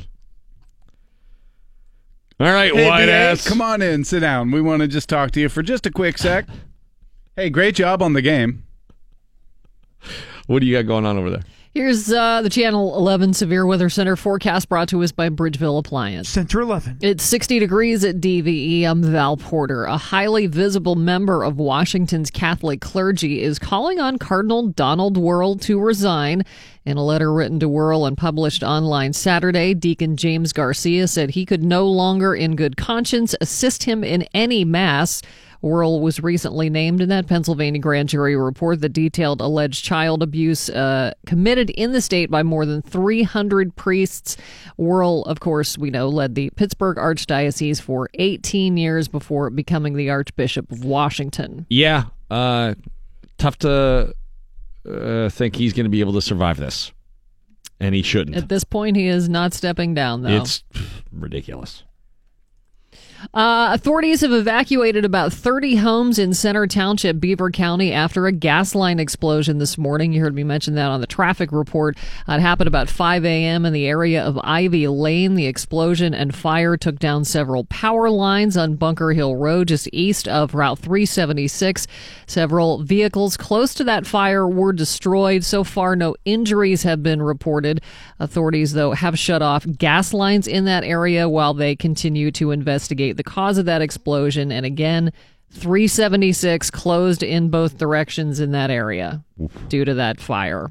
Yikes. This Thursday, officials will break ground on Washington Area Humane Society's brand new facility. The 10,000 square foot building will be built behind their existing facility on Route 136 in North Strabane. At a cost of just over $5 million, the building should be completed by fall of 2019. $5 million. Wow, that's great. They raised all that money. It's going to be huge. They're still raising money, but I'm going to be the MC for the groundbreaking on Thursday. Good deal. Yes, Nice. so They desperately needed a new location. We adopted one of our dogs there 11 years ago, and they needed a new building then. Yeah. It's not going to be tough to break ground. I hope you have some good galoshes. Oh, geez, yeah. In health news, 2 new studies say probiotics are mostly useless and might even hurt you. Oh, great. Researchers from the Weizmann Institute of Science in Israel found most digestive tracts prevent probiotics from doing anything good in the body. They might even delay the return of good bacteria in your gut when you take a high dosage. Probiotics are live bacteria and yeast meant to keep your gut healthy. Yeah, but does that also mean that taking them naturally, like through Greek yogurt and stuff like that, is bad? I don't know. Find out. It said hi unless you eat a lot of Greek yogurt. What's a lot? More than one a day? One what? One container. Gallon. What do you have, a vat? What kind of container? Did you ever think about making your own Greek yogurt? Did you ever think about it? Yes, I have actually. Really? Because I never have. Wow. No. Why? What You can get a made you yogurt think of it? maker because they have yogurt makers. Yogurt maker. I already have one. I don't want any of that. Jeez. I don't care how Greek you make it. Do I need to wrap this up? I mean, I think we all do. All right. Forecast today, rain, upper 60s for the high. It is 58 at DV. Talking Steelers now. Tim Benz coming in to raise the bar. And yesterday, not exactly a bar-raising performance from the Pittsburgh Steelers, who go out and blow a 14-point lead in the fourth quarter. Now, I am on this side of it's not James Conner's fault. He prevented himself from being the hero yesterday, but he's not the GOAT. He prevented himself from being the hero, correct. He did a lot right in the early, what would you say, 2.5 quarters, in the middle of the third quarter. is when I think the whole offense just started to get eaten alive by the line of scrimmage of the defensive front of the Cleveland Browns. The fumble that he had was unfortunate. Not as unfortunate as the haircut, but unfortunate. I saw you guys tweeting about that. What was the haircut? I have no idea. Did anybody ask him about that? And that was relatively new, right? Said, give me the Tron mullet. It started bad. It started last week, and then it got worse as the week went along. He got more things shaved into it. There were more layers to it. I don't know if you saw what Bob McLaughlin tweeted out, Mark Madden's producer. He tweeted out that dog that got half shaved in the Geico commercial. Yeah. That's exactly what it looks like. It looked like somebody ran out of cash halfway through. Yeah, a lot of people were speculating it had to do with the Pitt-Penn State game. Well, it might have, but he started it on his own. He had it sort of like 2 weeks before the Pitt-Penn State game. It was half shaven before. Well, maybe so. Pitt-Penn State coming. Yeah, that's he true. was just preparing for an inevitable loss. Seeing as how Penn State had a 13-0 lead 2 weeks in advance of the game, I believe. But how reassured are the Steelers right now about James Conner's ability to pick up the slack? There's 10 things I could list before I got to James Conner as a problem for that game. The turning point was the fumble, unfortunately. But as I heard you guys chronicling with Jerry Dulac, the quarterback was awful. And I'll go so far as to say, not only was he awful, he was worse on some of the passes that weren't interceptions. Like, I don't know if the pick to AB was his fault. That might have been AB's fault. One went off of Jesse James's hands. But he looked like Tyler Glasnow during the game. He was spraying the ball all over the place. Yeah, on incompletions. He had a hard time getting a hold of the ball yesterday. There's a third down early where he had AB on a hot read and just skipped it off the carpet. And you know what? If it's that hard to throw, then run Conner more. Because I was looking, like the first moment I thought, was the first third down. When they picked up 8 yards to Conner on 2 consecutive plays, and right away, 3rd and 2, they're throwing a quick slant to AB on a quick timing route. And if the conditions are that bad, just give it to Conner one more time, get the 2 yards, and keep going. Mm-hmm. So I could come up, like I said, with like 10 different things I'd talk about before James Conner is a problem yesterday. Now, as far as being reassured, they play the Chiefs next, right? Who has single-handedly beat the Chiefs the last 2 years for the Pittsburgh Steelers? Le'Veon Bell. He's owned the Chiefs. So I'll be very interested. So that's the answer? Who owned the Chiefs? Who owned the Chiefs? Le'Veon Bell. Owned. Unfortunately, the Chiefs technically cost $15.5 million to own, not $14.5. So that's to share the partnership. We're going to have to get a GoFundMe or something. Going to have to rescind the tag and give him more money like everybody wants to do now. I think after he tweeted out that emoji yesterday, the Steelers are going to be rethinking whether they're probably going to give him the money now. I mean, they got emojied, and that was terribly embarrassing. The monocle emoji is really hardcore trolling. I have no idea what that means. On a scale of 1 to 10 emoji trolling, what is that's the a 12. monocle emoji? Like I'm looking into this. Like, what is this? He literally has his hand on the chin going, I wonder. And he's saying that he tweeted that out because I've never seen a tie before. That's I not what didn't he was know what saying. that. Come on, that's not what he's He saying. just got called out. Mm-hmm. Why would you tweet that? Because With he's the an situation idiot. you got going on, you're at home watching your teammates play a game. The instant he did that, the guys from Benstonium took a magnifying glass and put it on James Conner's fantasy stats and tweeted it back to him in case he had trouble seeing it with the monocle. Do you think Ben will ever become Brady-like in his protection of the ball in the pocket? No, that's not in him. Ben's Favre. Yeah, that's not in Ben. And I think because even after he fumbled it twice yesterday, but because he was trying to make a play after nobody was open, even after he fumbled it twice yesterday, he still made a risky play and like just dumping it to Conner when he was about to be sacked in a crucial point in the game where if they turn the ball over again, it's for sure over. Randy, it was about 3 possessions in before we saw Backyard Ben return in the Randy Fichtner era. I thought it was a little ironic that it was happening in front of Arians in Arians. Yeah, right. Yeah, exactly. And you were talking about Arians. What'd you think of him in the broadcast booth? I thought he was boring. He was all right. I thought he'd be more animated. I thought it was a bad move giving him Browns Steelers as his first game. A lot of people thought, that's perfect. He knows both teams. I thought he was scared to be critical of both teams. Meanwhile, I thought Trent Green was pretty good. Who? Trent. On the other side. I don't know. That whole, they're going to go for a screen pass here? Right.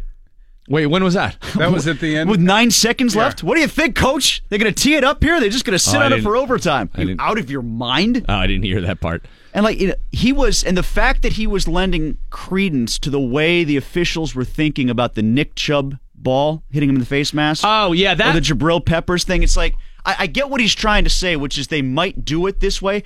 I don't want to hear. Do you have Steratore on today? Or is Tomorrow. that tomorrow? I hate when these former officials take these jobs and tell you why they made the call that they did. And Green fed into that. I don't want to hear that. I want you to tell me if you think it's the right call or not. And they're like, oh, well, this is why the refs might rule it this way, and this is why it might not get overturned or replay. I don't want to hear that. I want you to tell me if they're doing the right thing or not.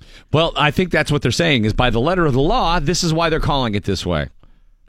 But if you're Steratore or if you're McCauley, who kind of did the same thing in the Eagles-Falcons game, is that your job, or is it your job in that situation to say this is what they should or shouldn't do? We'll ask Gene that tomorrow. But, that clearly looked like it should have been Steelers' ball. Yeah, well, when his head flinches and his eye looks up after he flinches, don't you think it hit him in the face?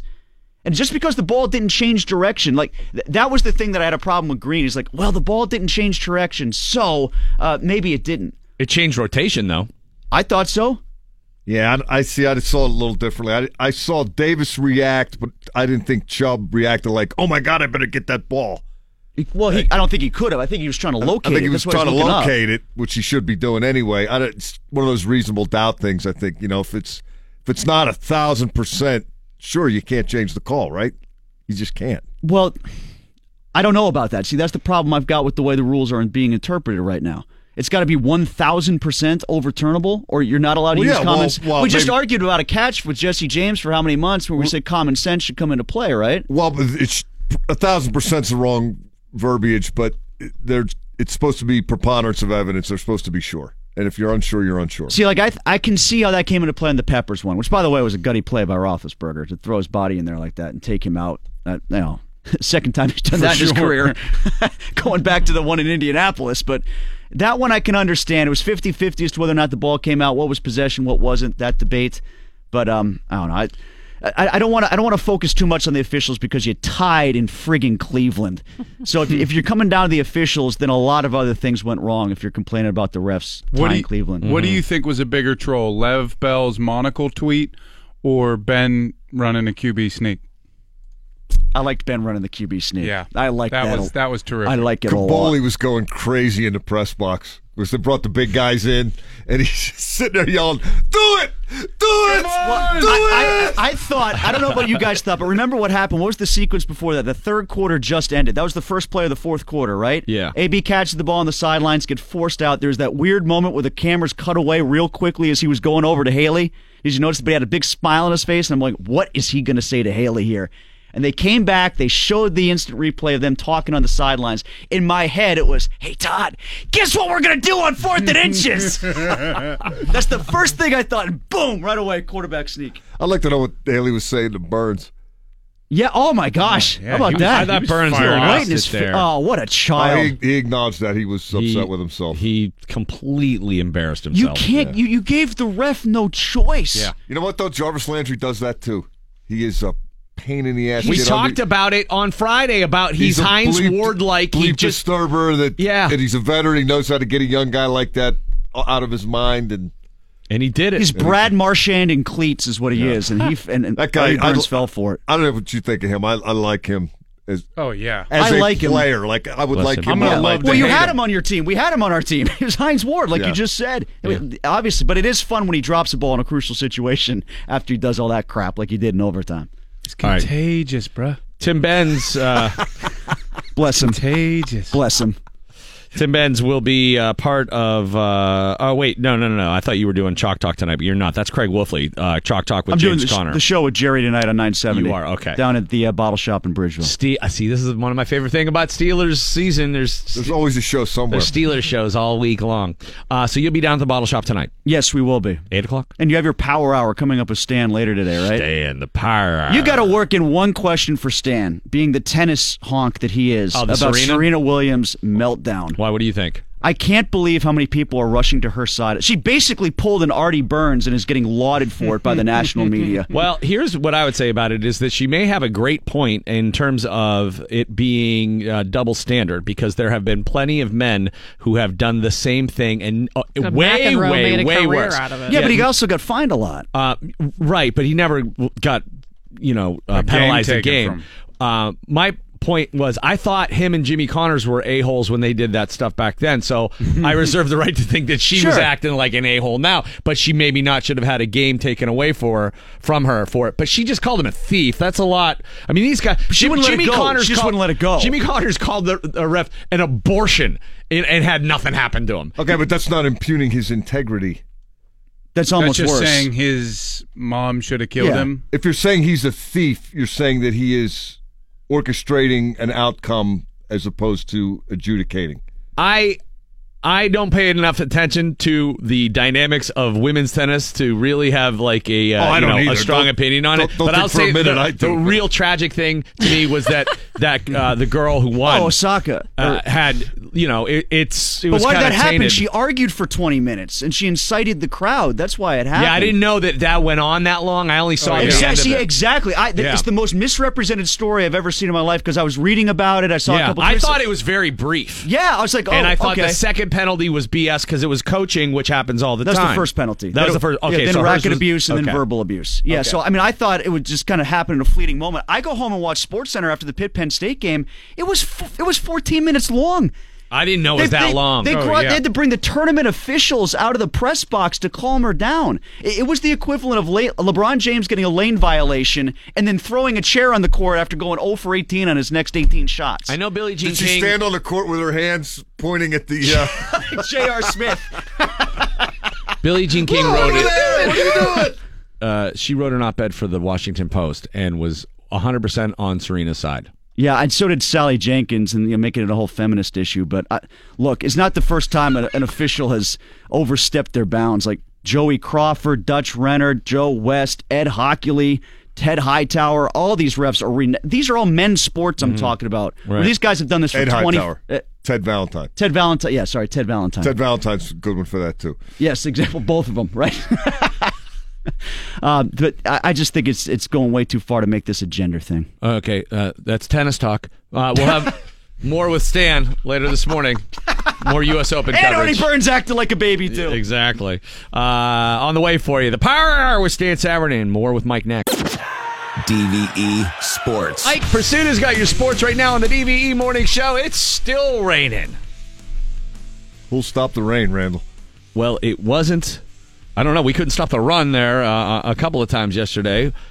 Because every time they got a rush on Tyrod Taylor, he just would take off running, man. They didn't do a great job of containing him. Not yesterday. every time, but too many times.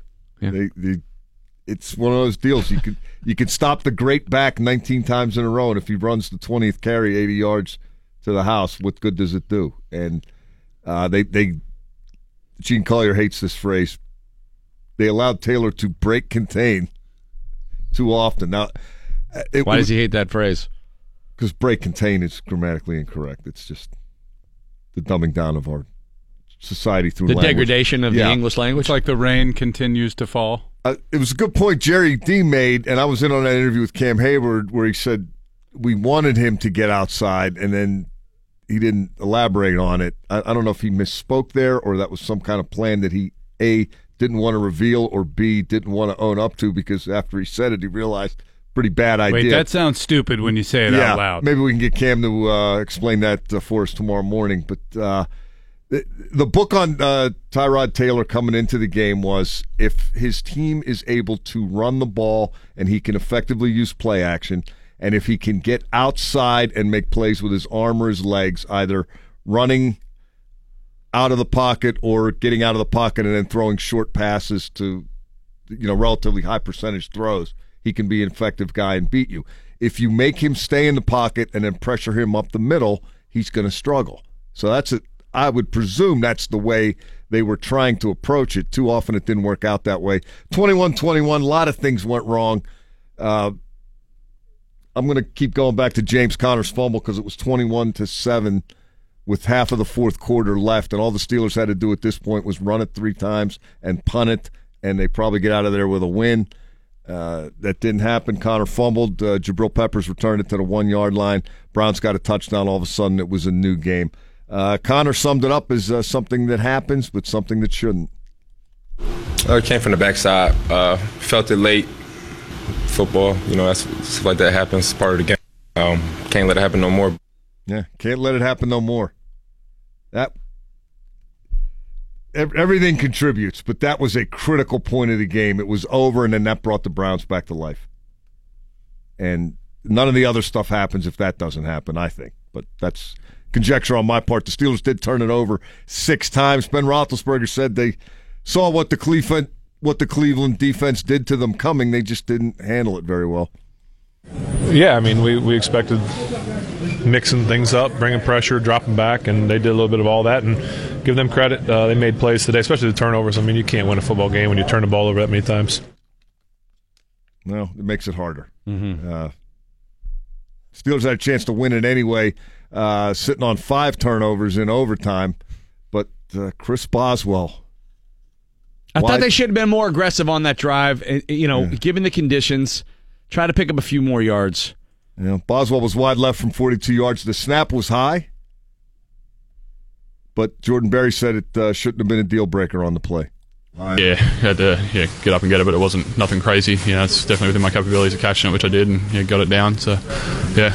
It's been a long time since that unit didn't produce in that type of situation. Yeah, it's obviously last year had a pretty good run there, so it's a little disappointing that we couldn't come through today and make it work that we needed to for the rest of the team. 5 wins by 3 or fewer points last year. 4 of them on late field goals. Surprised Boswell didn't talk to the media yesterday. I didn't see him. I don't know. Yeah, he didn't make himself available. Well, he's headed to the locker room and then he missed it. Just left. Ran into the wall. Yeah. Jordan Berry was terrible yesterday, and I know people are like, who cares about the punter? I mean, it's a huge deal to give the other team field position like that. Yeah, it would help if he was better. I haven't had that conversation with anybody as to how important the holding capabilities are. I'm sure it plays job. into it. Yeah. If that plays into it a lot, I'm fine with that because Boswell's usually money for them. And as we just elaborated, he was critical last year to their success. 4 or 5 wins, you get 5 wins by 3 points or fewer. That's the difference between 13-3 and 8-8.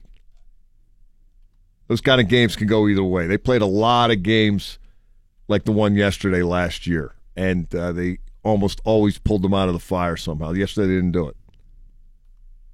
But I'm going to keep going back to what I saw defensively that I guess they call it the quarter package. It's 6 DBs with 3 safeties as opposed to 4 corners and 2 safeties. They brought, for the most part, Morgan Burnett off the bench.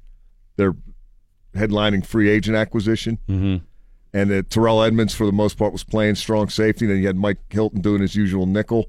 So he was great. So it was Hilton, Joe Hayden until he got hurt, and Artie Burns, and then Sean Davis, Terrell Edmonds, and Morgan Burnett. And Vince Williams, for the most part, was the linebacker in that. And I still got some questions about Vince's coverage abilities, but, boy, he got after it again tackling-wise, and he rushes the passer pretty well. And that part of it looks better to me than what we saw last year. I agree. And I think that's something that down the road that's going to pay off if they can keep that consistent and get better doing that. TJ looks great coming from the left. Man, did he have a Good game switch. yesterday. Yes, he did. All right, when we come back, top 5 plays of the game. The Power Hour with Stan Savran on the way. Don't forget, Pittsburgh Fantasy Football Challenge back at TVE.com. The Grand Prize for Week 2. Ticket to see Steelers and the Ravens on September 30th. Head to DVE.com for rules and registration. You must submit a lineup by 12:55 Sunday, September 16th. The Pittsburgh Fantasy Football Challenge at DVE.com. It's Randy Baumann and the DVE Morning Show. Steelers-Browns yesterday. Top 5 plays of the game as compiled by our crack staff. That would be you? No. Staff that we have on crack. All right, number 5, TJ Watt started off his huge day with a sack that I think set the tone defensively. He'd go on to have 4 of these on the day on an 11 tackle after. TJ Watt. Big day for TJ Watt happens yesterday. that fast. He was just a monster all he's day all long. over the field. Number 4, James Conner. Would he or won't he? The big question. He answered that with a resounding 192 yards total. Yes. And he was running the ball great yesterday. No Le'Veon Bell, no problem yesterday. James Conner, the second of his 2 touchdowns, a 22-yard scamper noon. Tyrod Taylor is under center. He's going to fade to pass. Pocket collapses. He's hit and downed inside the 5-yard line by this swarming Steelers defense. Here comes. That is James Conner again. Zig it and zag it. 10-5 touchdown. Pittsburgh Steelers. A 22-yarder for Conner. Just a little context on that. Bell went over 180 combined yards 5 times last year. Top end was 192. And I think his longest run last year was 27 yards. Connor hit that in his first game. That is pretty correct. Good. At number 3, Cam Sutton coming up big with a pick that kept the Steelers in it. Taylor in the shotgun. The 8th-year veteran for Virginia Tech. Steelers show blitz, and they bring it. Taylor is going to throw it long down the right sideline. That pass will be intercepted. Cam Sutton jumped inside of the intended receiver, Josh Gordon. What a play for the second-year man from Tennessee. Cam Sutton comes up big time. All right, that was after he'd already gotten burned for a touchdown. And on that one, Gordon had him. But Brown's going to Browns. Cam still comes up big. I think there were at least 5 times yesterday, good and bad, both teams. I was like, oh my God. So it's a good game. Did he really just call a fair catch with nobody within 30 yards of him? No, it got you engaged. You were reacting to it. You didn't know what was going to happen. No. It was exciting. No, it was a train wreck. I agree with Bill. It was a train wreck. Yeah, we're on a different grading scale. Oh, you're Mr. I have no blood in the game, blah, blah, blah, journalistic integrity. Well, all my blood's in the game. And my blood is all over the game. My pressure was up. Second big play of the game yesterday, number 2. Antonio Brown struggled to get involved early. And when he finally did, Ben throws one, trusts AB. And, we talk about how James Washington might be great at the battle catch. And that was yet to be proven. AB yesterday with a remarkable AB catch for a touchdown, 22 yards. Gets the snap, 4-man rush, throws the back shoulder fade, and in the end zone, Antonio Brown hauls it in for a Pittsburgh Steelers touchdown, beating Denzel Ward. Yeah, I made another catch over the middle late in the game. It might have been on the drive for the missed field goal where he got crushed and still held the ball. I mean, that guy is insufferable, and got up. Infuriating. But what a player. And in what is emblematic of how sad yesterday really was for Steeler fans, here's your number 1 play of the game. The kick is on its way. It's blocked! And the Steelers come up big with a special teams play as they get through there and block this 43-yard field goal. Was that Cam that blocked it? Well, let's see who gets the kudos on the sideline. Now, look, that kept them from losing to the Browns. Yes. Okay. It didn't. Although, if T.J. Watt didn't get his hand on it, it probably would have hit somebody in the ass. Yeah, I agree with you. Much like that, the punt. Oh, yeah. By the way, was that T.J. Watt that got the rush on the punt? That was Rosie Nix. I'll tell you what, 1 more inch, and that punt is going backwards, and it's Steelers' game. That is that close. But the fact they didn't capitalize on that drove me crazy. Here's the thing about it. In some respects, I almost wish the Steelers would have lost. Well, only one respect. If a loss is buried in your record at the end of the year, it doesn't stick out. It's just, 6. It's a number. 5, 6, whatever. 4, 3, who knows? All right? You don't think about it. But when it's dangling off like a zit before a big night out. It's like a hair in the middle of your nose. It's a dingleberry on the season. Yeah, all year long. Every time you see the record, you're going to remember this horrible afternoon. 3 things about that. Number 1, maybe they'll go 15-0-1 and still be undefeated. Then you'll love that tie. Yeah. Number 2, maybe they'll have another tie, and then you won't remember the first one. Oh, God. And number 3, and this one actually might make some sense. Maybe not. Isn't it better when the Browns games are competitive? Isn't everybody bored by now with playing Cleveland twice a year? Yeah, but I want to win. Yeah. 3 hours of beating this train wreck collection of clowns. And I want to win. Move on to a real game. I want this rivalry back. It's back. I want to win. Yep. Still want to win. Okay. Always want to win. So I think we all know where the arrow is pointing here in this rivalry. One team's got a whole lot of young talent that should be coming into their own here, and another team the pundits are writing articles. Last chance at the Super Bowl. Steelers got to get it done. It's 10-2, and they're not hooked up yet. Power Hour of Steeler Talk with Hall of Famer Stan Savran next on DVE. Berg. In health news, 2 new studies say probiotics are mostly useless and might even hurt you.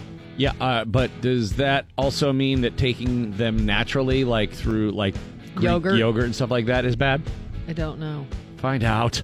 It said unless you eat a lot of Greek yogurt. What's a lot? More than one a day? One what? One container. Gallon. What do you have, a vat? What kind of container? Did you ever think about making your own Greek yogurt? Did you ever think about it? Yes, I have actually. Really? Because I never have. Wow. No. Why? What you can get a made you yogurt think of maker because they have yogurt makers. Yogurt maker. I already have one. I don't want any of that. I don't care how Greek you make it. Do I need to wrap this up? I mean, I think we all do. All right. Randy Bellman and the DVE Morning Show. It is the DVE Morning Show. Steeler Talk all morning long here.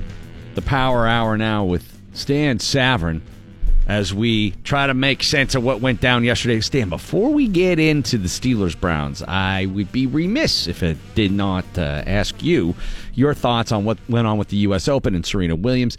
I hate that yet another sporting event has been taken over by any sort of political talk or situation once again, but it seems that it's inevitable these days. And with Serena Williams and her outburst Saturday being defended by some as pointing out the double standard in tennis, other people saying that her petulance is overshadowing her greatness. I wonder where you, the consummate tennis fan that you are and brilliant sports analyst that you are, I wonder where you fall in this debate. I was there last week. I saw some of the matches last Friday. She is a blight on a great sport. That's such an extreme opinion based on how she is presented. That to me would be like saying that LeBron James is a blight on the sport of basketball. She's the best female tennis player of all time. But aside from that, her behavior on the court is detrimental to the game. This is not the first time. A couple of years ago, she was fined and suspended for threatening to jam her racket down a female linesperson's throat. Caught on camera, audio, it's not the first time. It only happens when she loses. Everything's hunky-dory when she wins, dancing around in that ridiculous tutu. She looked like she was auditioning for a part in The Sorcerer's Apprentice, if you remember that movie. Mickey Mouse? Yeah. Well, not Mickey Mouse. I'm thinking of Fantasia. Oh, sorry. Maybe it was Fantasia, whatever it was. But I digress. This is not the first time this kind of behavior. She is ungracious. When she loses, she can never think of a good thing to say about her opponent. It's all about her. Even when she loses to her sister, which these days doesn't happen terribly often, couldn't muster a kind word. And again, this kind of behavior on court, here's the key. The chair umpire admonished her for getting coaching signals. Her coach admitted that he did it. But doesn't that happen all the time? Don't other coaches do that constantly without any retribution? If they get away with it. According to her coach, and I don't know much about tennis. I only watched a little bit of the talk around what happened here, but it was my understanding that that's something that occurs with great regularity and it is never called out. It isn't called out. I don't know if it's because they just let it go. It's not supposed to be. Or I don't know if she is a repeat offender and an egregious violator. They allege, I've only seen it called once. Hey, cut that out. You're not allowed to do it. Now, on the WTA tour, you are allowed to do that, but not in the Grand Slams. Okay. What is the penalty for it? Like, what was the original? Like, it's a warning. You get a warning, and then she just lost her mind because she said, "You're calling me a cheater." Right, exactly. But the coach admitted that they were cheating. So now you can turn around and say, "Well, they're only picking on me." Well, that doesn't make it right for what you did. And again, I don't know. It may have been that either someone in the USTA said, look, this goes on with them all the time more than anybody else. It might have been her opponent's coach who went to the tournament officials and said, keep an eye on this. That happens all the time. Happens in every sport. Hey, keep an eye. They do this. They run this pick play, that sort of thing. So I think that her behavior, again, if this was the first time, it's a big match, she was losing, doesn't happen to her all that often, but this is her demeanor and her behavior on court has been consistent with this. All right, let's go to the Steelers-Browns. James Conner's performance yesterday, how much do you think that sort of reassures the Steelers that they can be okay during this Lev Bell holdout? I think they were convinced of that anyway. I think bottom line is it's not about James Conner. Are they a better team with Le'Veon Bell or without him? They're a better team with him. Even if he picks up some of the carries, even if Conner picks up some of his carries. In fact, I wondered why they didn't run Ridley a little bit yesterday. Maybe late in the game when they needed to secure the ball. Yeah, well, that aside, I mean, he'd had a fairly long rest, after that. But, I mean, that's a lot of carries and, first game of the year. And be that as it may, they're still a better team with Le'Veon Bell. In however they use him, however they use James Conner, they're better with the both of them rather than just one. I don't think that was a concern of them or sort of will affect their philosophy. I mean, I think their philosophy is relative to Le'Veon Bell is set in stone. And, yeah, it makes them feel better about having James Conner. He was somewhat of an unknown, despite the good summer that he had. James has had trouble staying healthy. Now, that's still going to be a question mark. It is for any running back, really. The one thing that I don't want to denigrate his performance because he was terrific yesterday in a lot of different areas. But I mentioned this last week to people when the Le'Veon Bell thing was a hot topic, what still is, but when he didn't report and all, we look at Le'Veon's numbers, and that's the way you evaluate it. We've all seen him play. He's the best all-around back in the NFL. Nothing makes me waver from that thought, but I brought this up Friday. One thing that people never bring up, which I felt compelled to do, he never fumbles.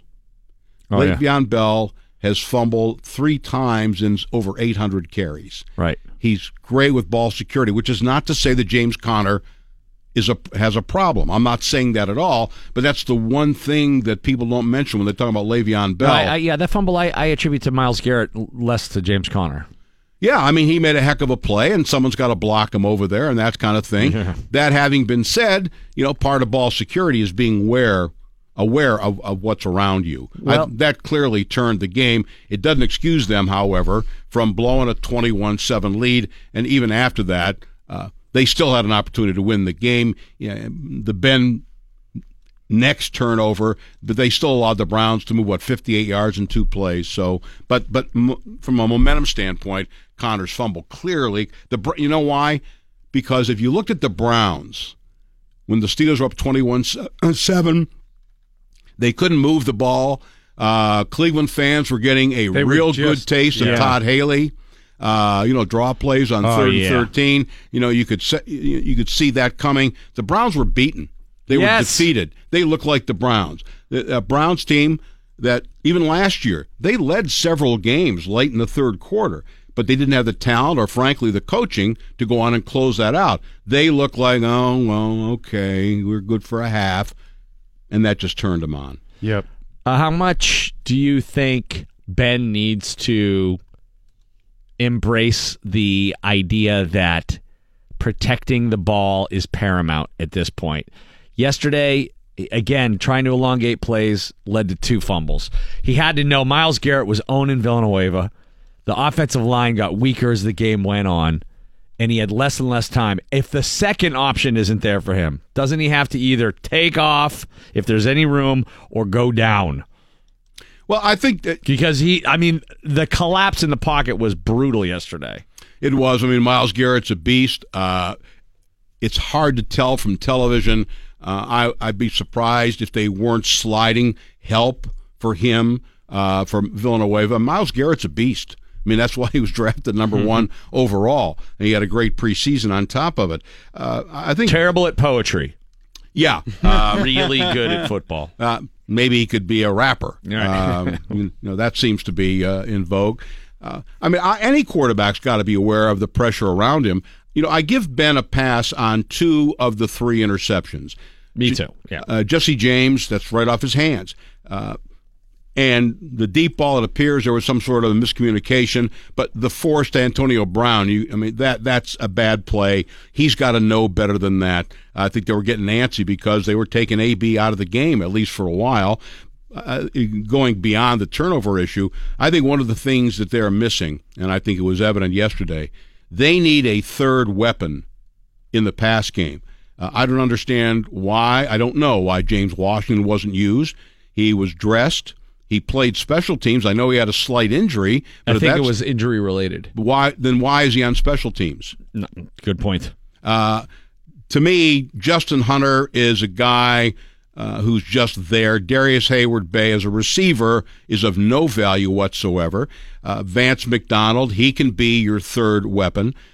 Right now, they've got Juju and they've got AB. They need, and that may be part of the issue with why Ben's holding the ball so long, that inside guy. They had Switzer in there for a while. He dropped one, although looks like he's going to be a valuable addition. They need that third weapon. Whether that's James Washington, which is why they drafted him, whether it's Vance McDonald. They're getting very little help from their tight ends, although Jesse had a nice play, but that was kind of a broken play. That's one of the things missing. And I think that may be one of the reasons that we can attribute Ben hanging longer, because people were not getting open. Now, AB's used to getting double teamed. They're all used to that. But there's got to be a viable option somewhere else, and I think he was having trouble finding it. Here's Ben after the game talking about not making plays down the stretch. We had a chance, and our defense did a great job of giving us that chance. It's just frustrating that you can't make the plays down the stretch, and we didn't make them. No, they didn't make him, and he lost the handle a couple of times. He had AB, had his guy beat, and he underthrew him. Looked like he was trying to go maybe back shoulder there, or didn't react. He just wasn't sharp yesterday. Some of that might have been weather related, but in addition to the picks, which I agree with you, 2 of them I don't think were on him. He just didn't have it going yesterday. It seemed like still preseason kind of cobwebs being worked out yesterday, Stan. There were a couple passes even early on. There was one to Antonio Brown, not the interception. That was a first down, yeah. Yeah, and the pass was low and it was wide. No, he wasn't sharp yesterday, I'm sure, although Ben generally is a really good mutter. He plays well in those circumstances. He usually plays good against the Browns, too. Well, very. Most wins in that stadium. But, if you look at Ben's career, his quarterback rating, and weather was a factor yesterday, his quarterback rating is 20 points lower on the road as opposed to what it is at home. We all know that their record on the road has not been good, especially against, I'll put this in quotes, inferior opposition, but his quarterback rating is 20 points lower on the road than at home. I don't have an answer for you, but it is. That's just a fact. But even with that, they as much as the defense, really, you can't blame them for the second touchdown. Penalties attributed greatly. I thought it was going to be a turning point in the game when Javon Hargrave they sacked Tyrod Taylor on first down. It's 2nd and 20 from the 3. He gets called for defensive holding, which automatically gives them a first down. Mm-hmm. He gets them out of a hole, and then Artie Burns goes nuts. And all of a sudden, off they go on a touchdown drive. The second touchdown, you give them the ball at the 1. What do you expect? I do have to look at them for the defense for giving up really an easy 2-play, 58-yard drive. But the offense takes some blame, too. When you look at what they did from the midway point, they get the ball. They're up 21-7 with 7:49 to play, whatever it was. Yeah. And nothing until they moved into position for the field goal and the win in overtime. So they share some blame too. Defensively, what about Bud Dupree maybe lining up as a safety so that he can actually rush to the quarterback instead of 20 yards past him? Well, I think what they ought to do is make a special dispensation and let him line up in the opponent's backfield and then say, here, turn around and run this way, run back to the quarterback. He actually had a decent game, but the problem with Bud Dupree is he doesn't have any moves. He's got the speed move, but you see guys, they outside, they dip inside, they have a swim move. Not everything can be a bull rush, not everything can be a speed rush, because an offensive tackle, that guy's an undrafted free agent. And by the way, I mentioned this last week too. I'd watched Chris Hubbard in 2 preseason games, and also what you could tell from Hard Knocks. And he did a great job here, but he got abused all summer, and he got abused yesterday too. But be that as it may, I mean, Bud Dupree's playing against an undrafted rookie free agent. Yeah. I thought he should have had the game that Watt had, given his opponent.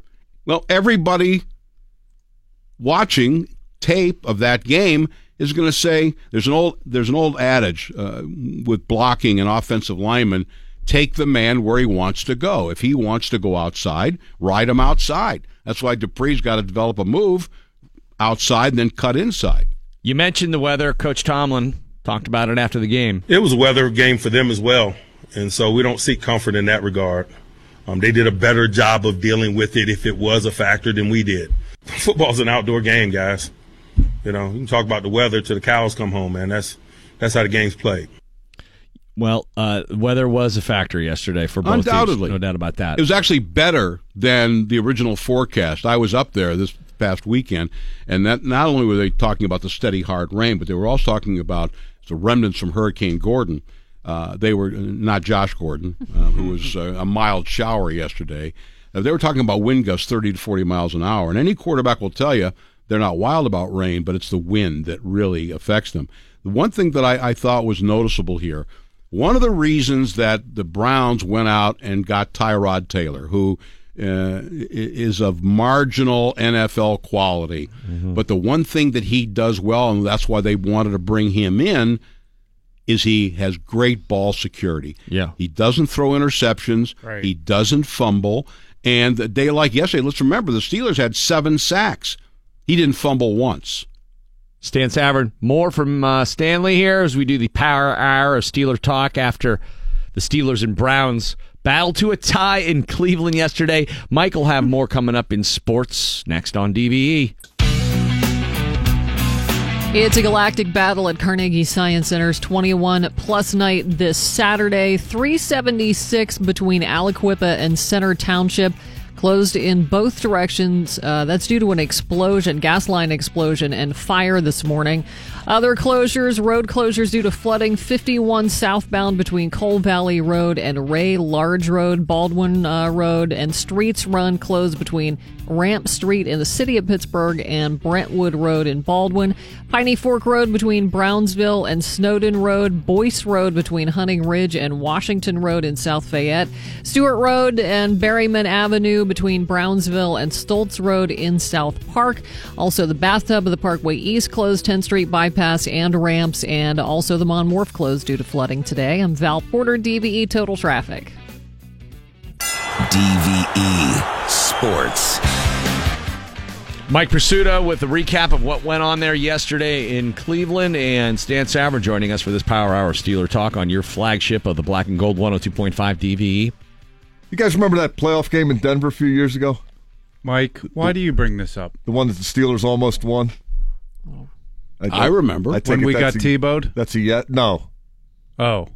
When they went in without AB and they went yes. in without Bell and without D'Angelo Williams. What do you think most that people... That was the Fitzgerald Tucson fumble game. Where Manning gave himself up. What do people blame and then that stood game up and on? threw a pass?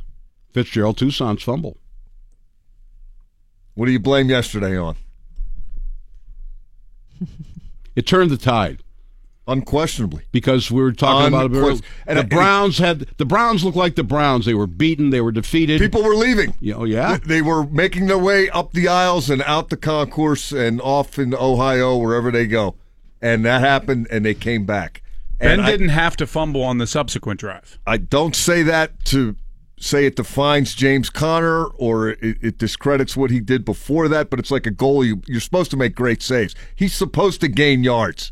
That's his job. You can't fumble the ball in that situation.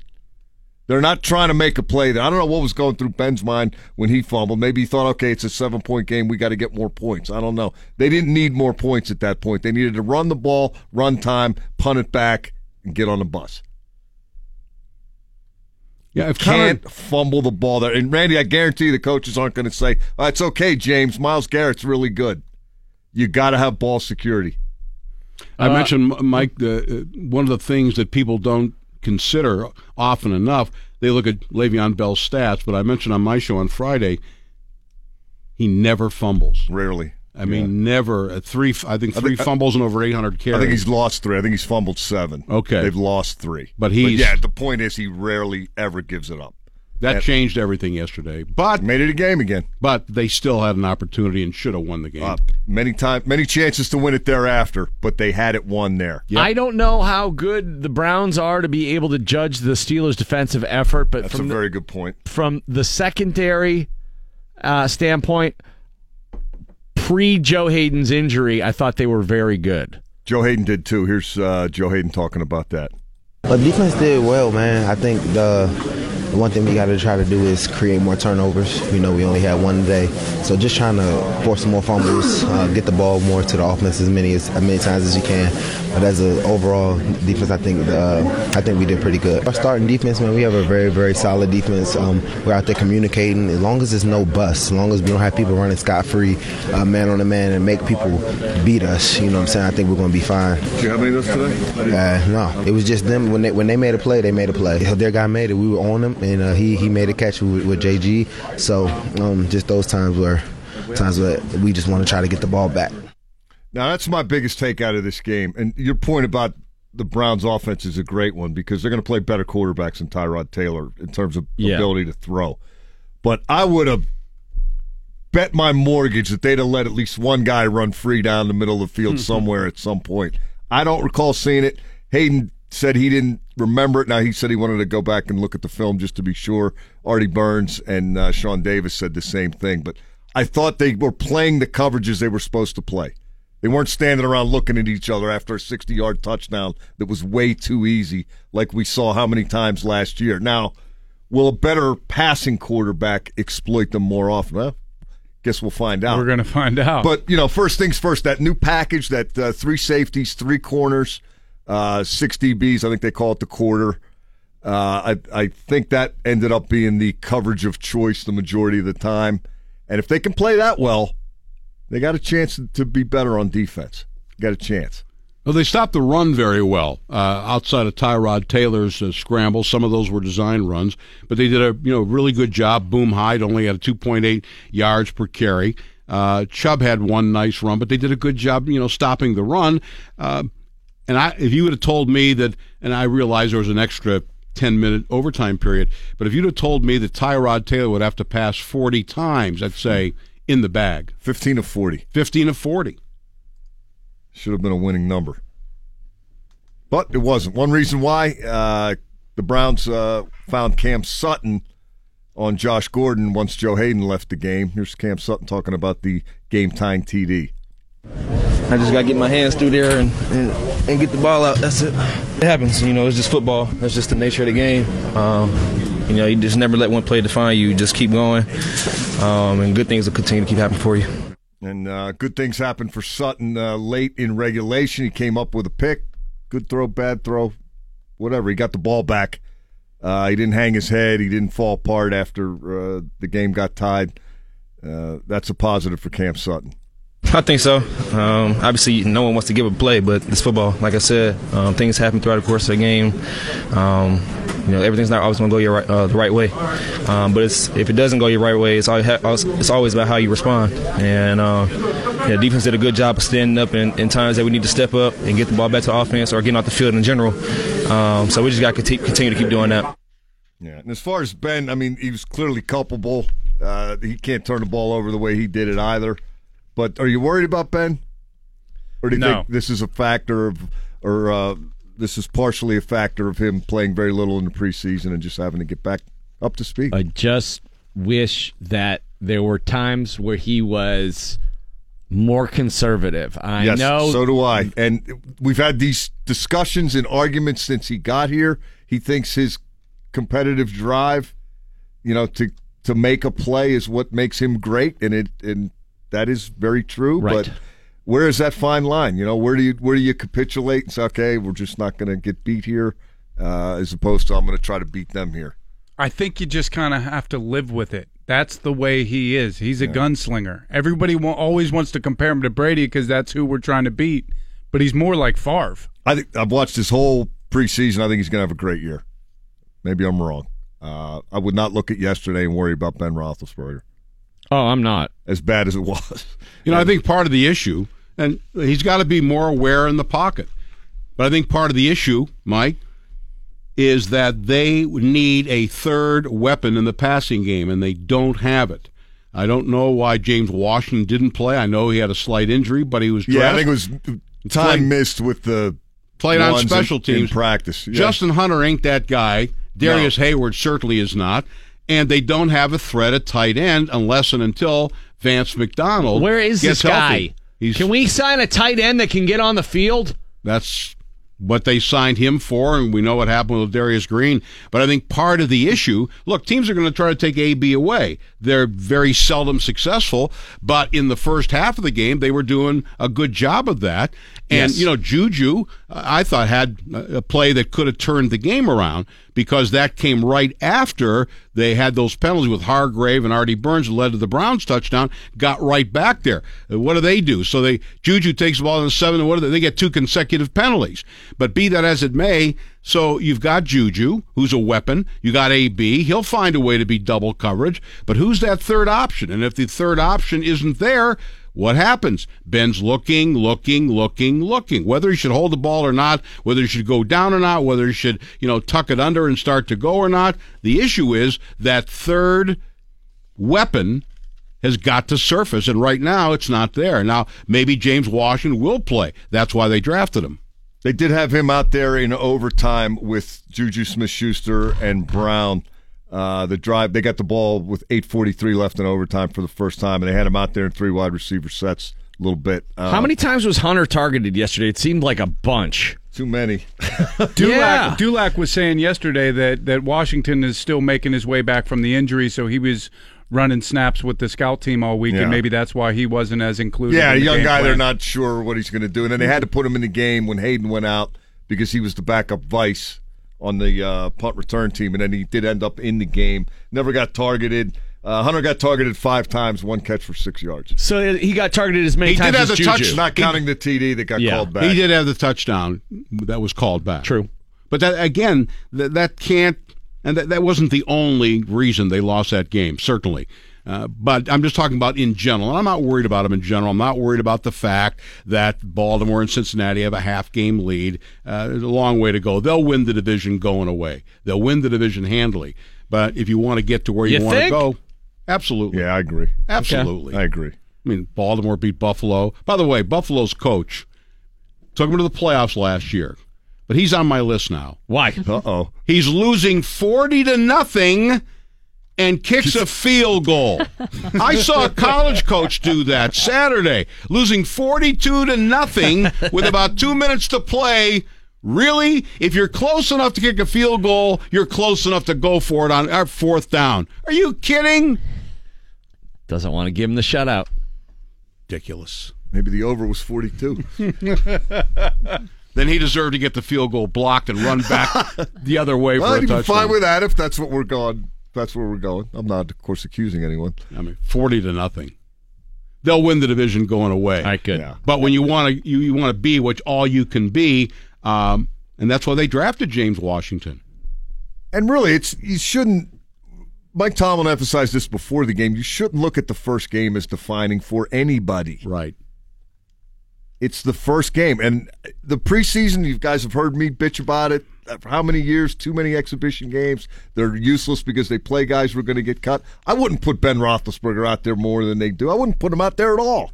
I don't want anybody I need for 16 games getting hurt in a game that doesn't count.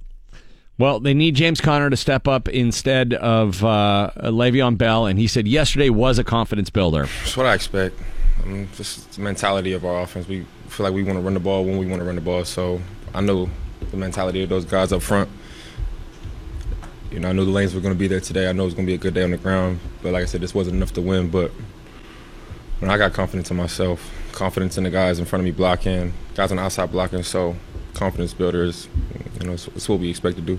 Game 2 against Kansas City is this Sunday, 1 o'clock kickoff, and all of the action starting 4 hours before that right here on your radio home of the Steelers, DVE. More with Stan Savran in our Power Hour of Steeler Talk and a tribute to Bill Hillgrove when we come back. DVE Morning Show, the day after the Steelers tied the Browns to start the 2018 season, and without Le'Veon Bell, there was a lot of concern about whether or not James Conner would be able to carry the load, and for his part, except for that fumble. Except when he didn't carry it. Yeah, well, he did. He dropped it. Well, like I said, I don't think he's the GOAT, but he prevented himself from being the hero. And but for Aaron Rodgers' ridiculous performance last night, I think the whole country would have been talking about And in James the shotgun Conner. at the Browns 4. Hands it off. And walking into the end zone for his first touchdown of the season, James Conner, the second-year running back out of Pitt. And you really saw the offensive line celebrate on that one. They ran over to him, jumping up and down, and you had to think a lot of that was letting out steam after what happened last week. They took on a lot of water from NFL alums and pundits everywhere for siding against their teammate Le'Veon Bell. That was clearly an expression of celebration. Hey, you're not Le'Veon Bell, and you scored a touchdown. Yeah, we can help someone else get in here. I don't think there's any question about that. And I thought after all the reaction on Wednesday when the 3 interior offensive linemen spoke out, I thought to myself, I don't think they're going to overlook Cleveland after what happened last year. I expect. I had the same thought. I thought this is really going to galvanize them. Absolutely, I thought the same thing, and I thought it would especially manifest itself with their performance on the ground because, as we discussed earlier, the criticism of that was totally unfounded. People don't understand the rules. They don't understand the way it works. Former NFL players doesn't necessarily mean they should be analysts because this is not about the game. Those offensive linemen were not criticizing Le'Veon Bell's contract. The contract is set in stone.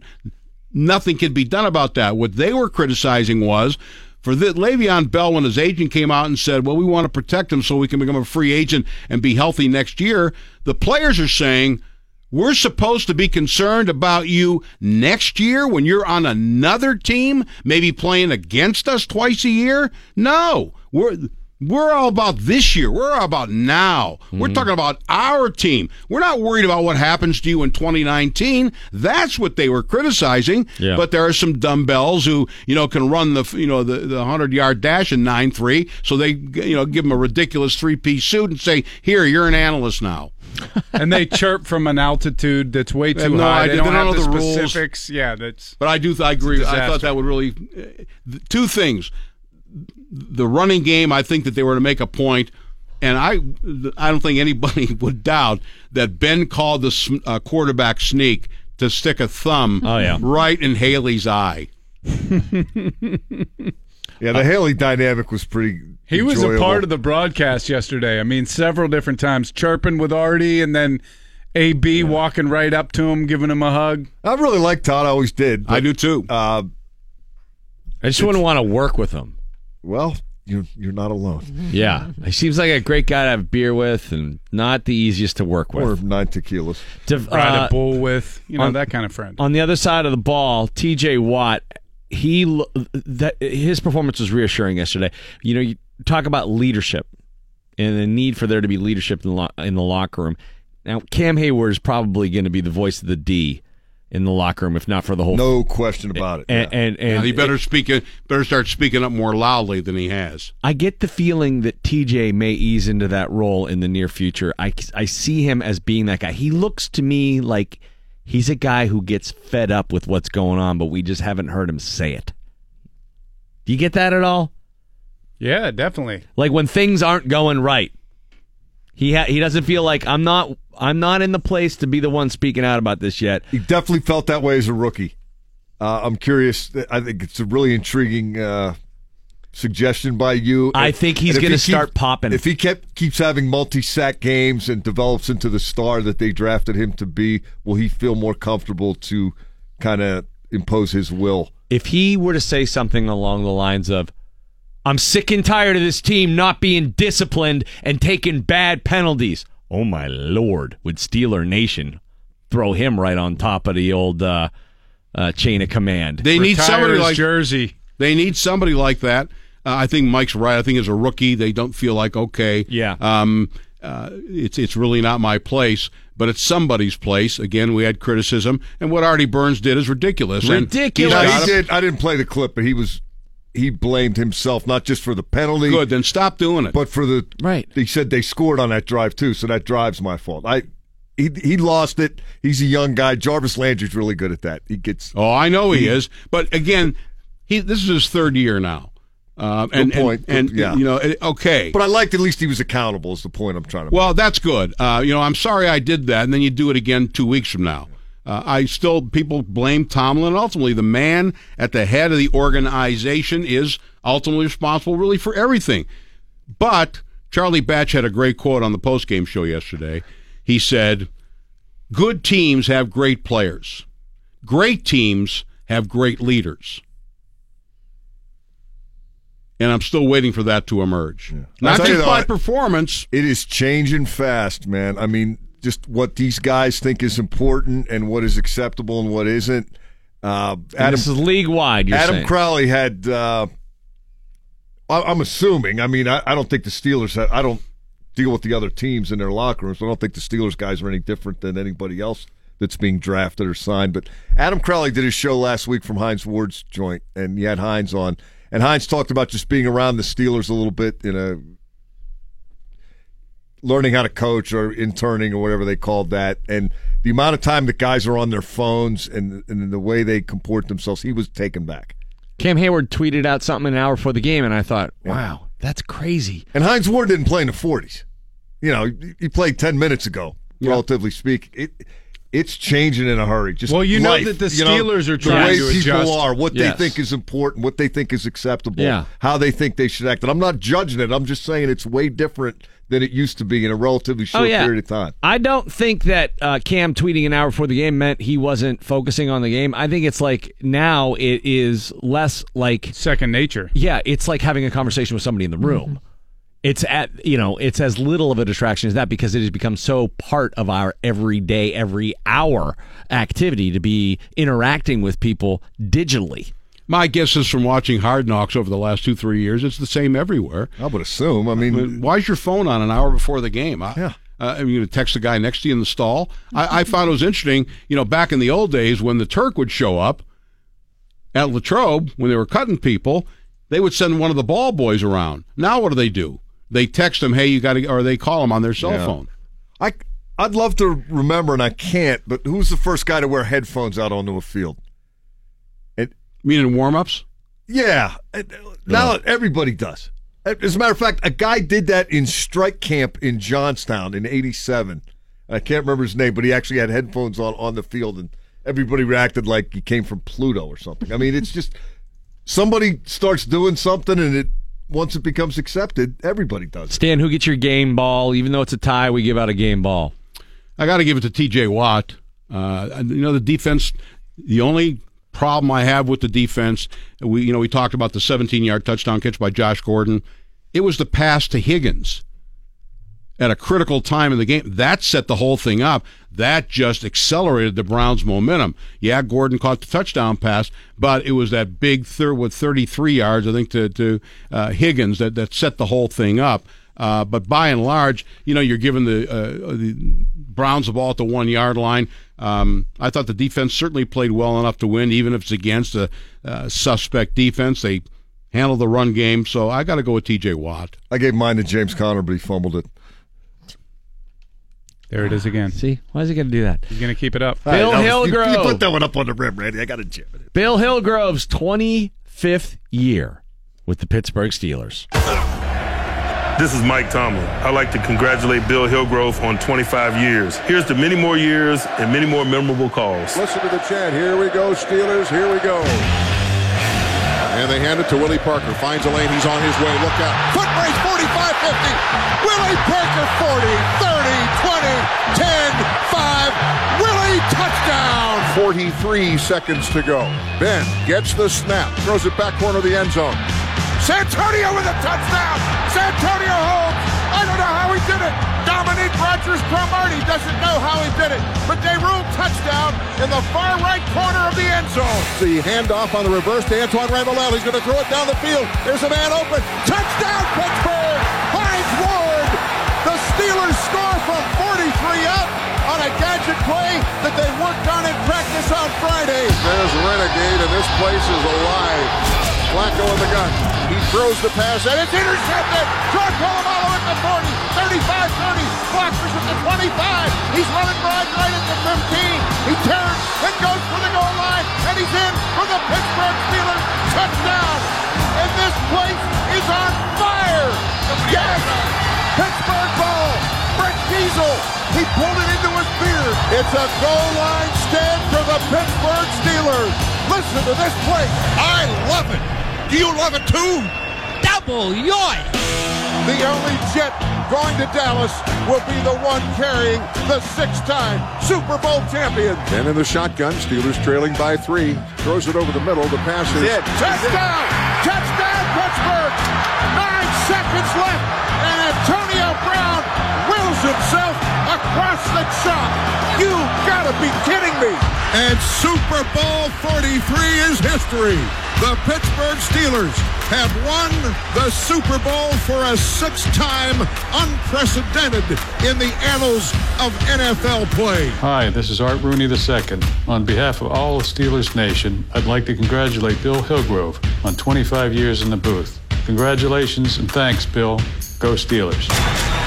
Don't go away because there's a lot more football to be played. Let's hope there's a whole lot more to be called by you there, Billy Hillgrove. Congrats on a quarter-century calling Steeler football. I saw him after the game.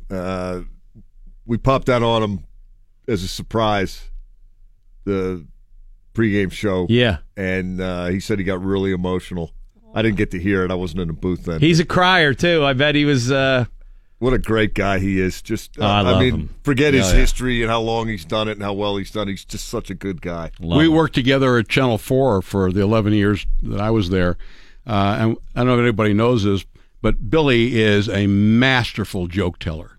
He's one of the best banquet MCs that ever lived. And he actually has a Rolodex of stories and jokes that he kept in his desk.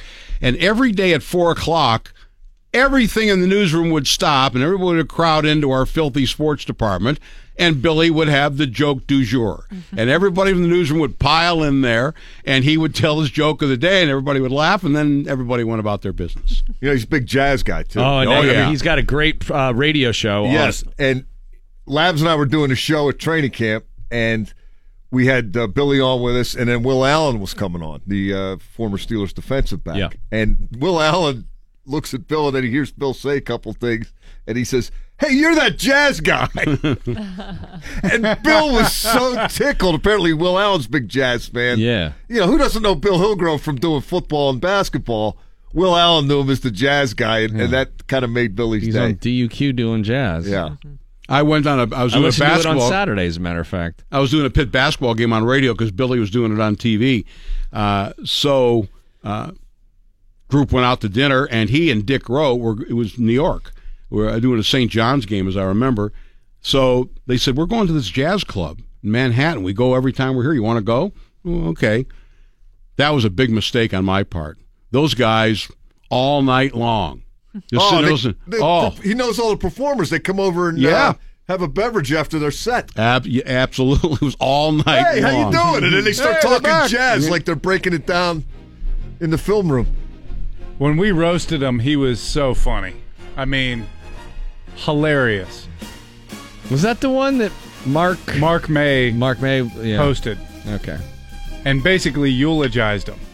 Said nothing mean about him at all. Yeah. And then I was the first one up. Yeah, we said lots of mean things. That didn't happen in my roast. It wasn't one nice thing said the whole evening, as I remember. That's not right. No, it was pretty bad. Yours was bad. Stan Savran, Stan, who do you have on the show today? Tunch will join me every Monday or day after a game now, and we talk about that. Then obviously the Steeler game, the Fort. Michael McHenry will join me at 1 o'clock. We'll talk a very little Pirates baseball. Gene Steratore on the show tomorrow as we do our Zebra review, and Cam Hayward, Carry On My Hayward Son, 8:45. Yeah! Billy Gardell at 9 a.m. That's tomorrow. Michelle's coming up next. TV. I'm finished. You stay classy, Pittsburgh. Don't touch your face. I got him tight, Pittsburgh, all day, baby. For now, you guys call me Ronald. Would you not eat my pants? Ronald. Ah!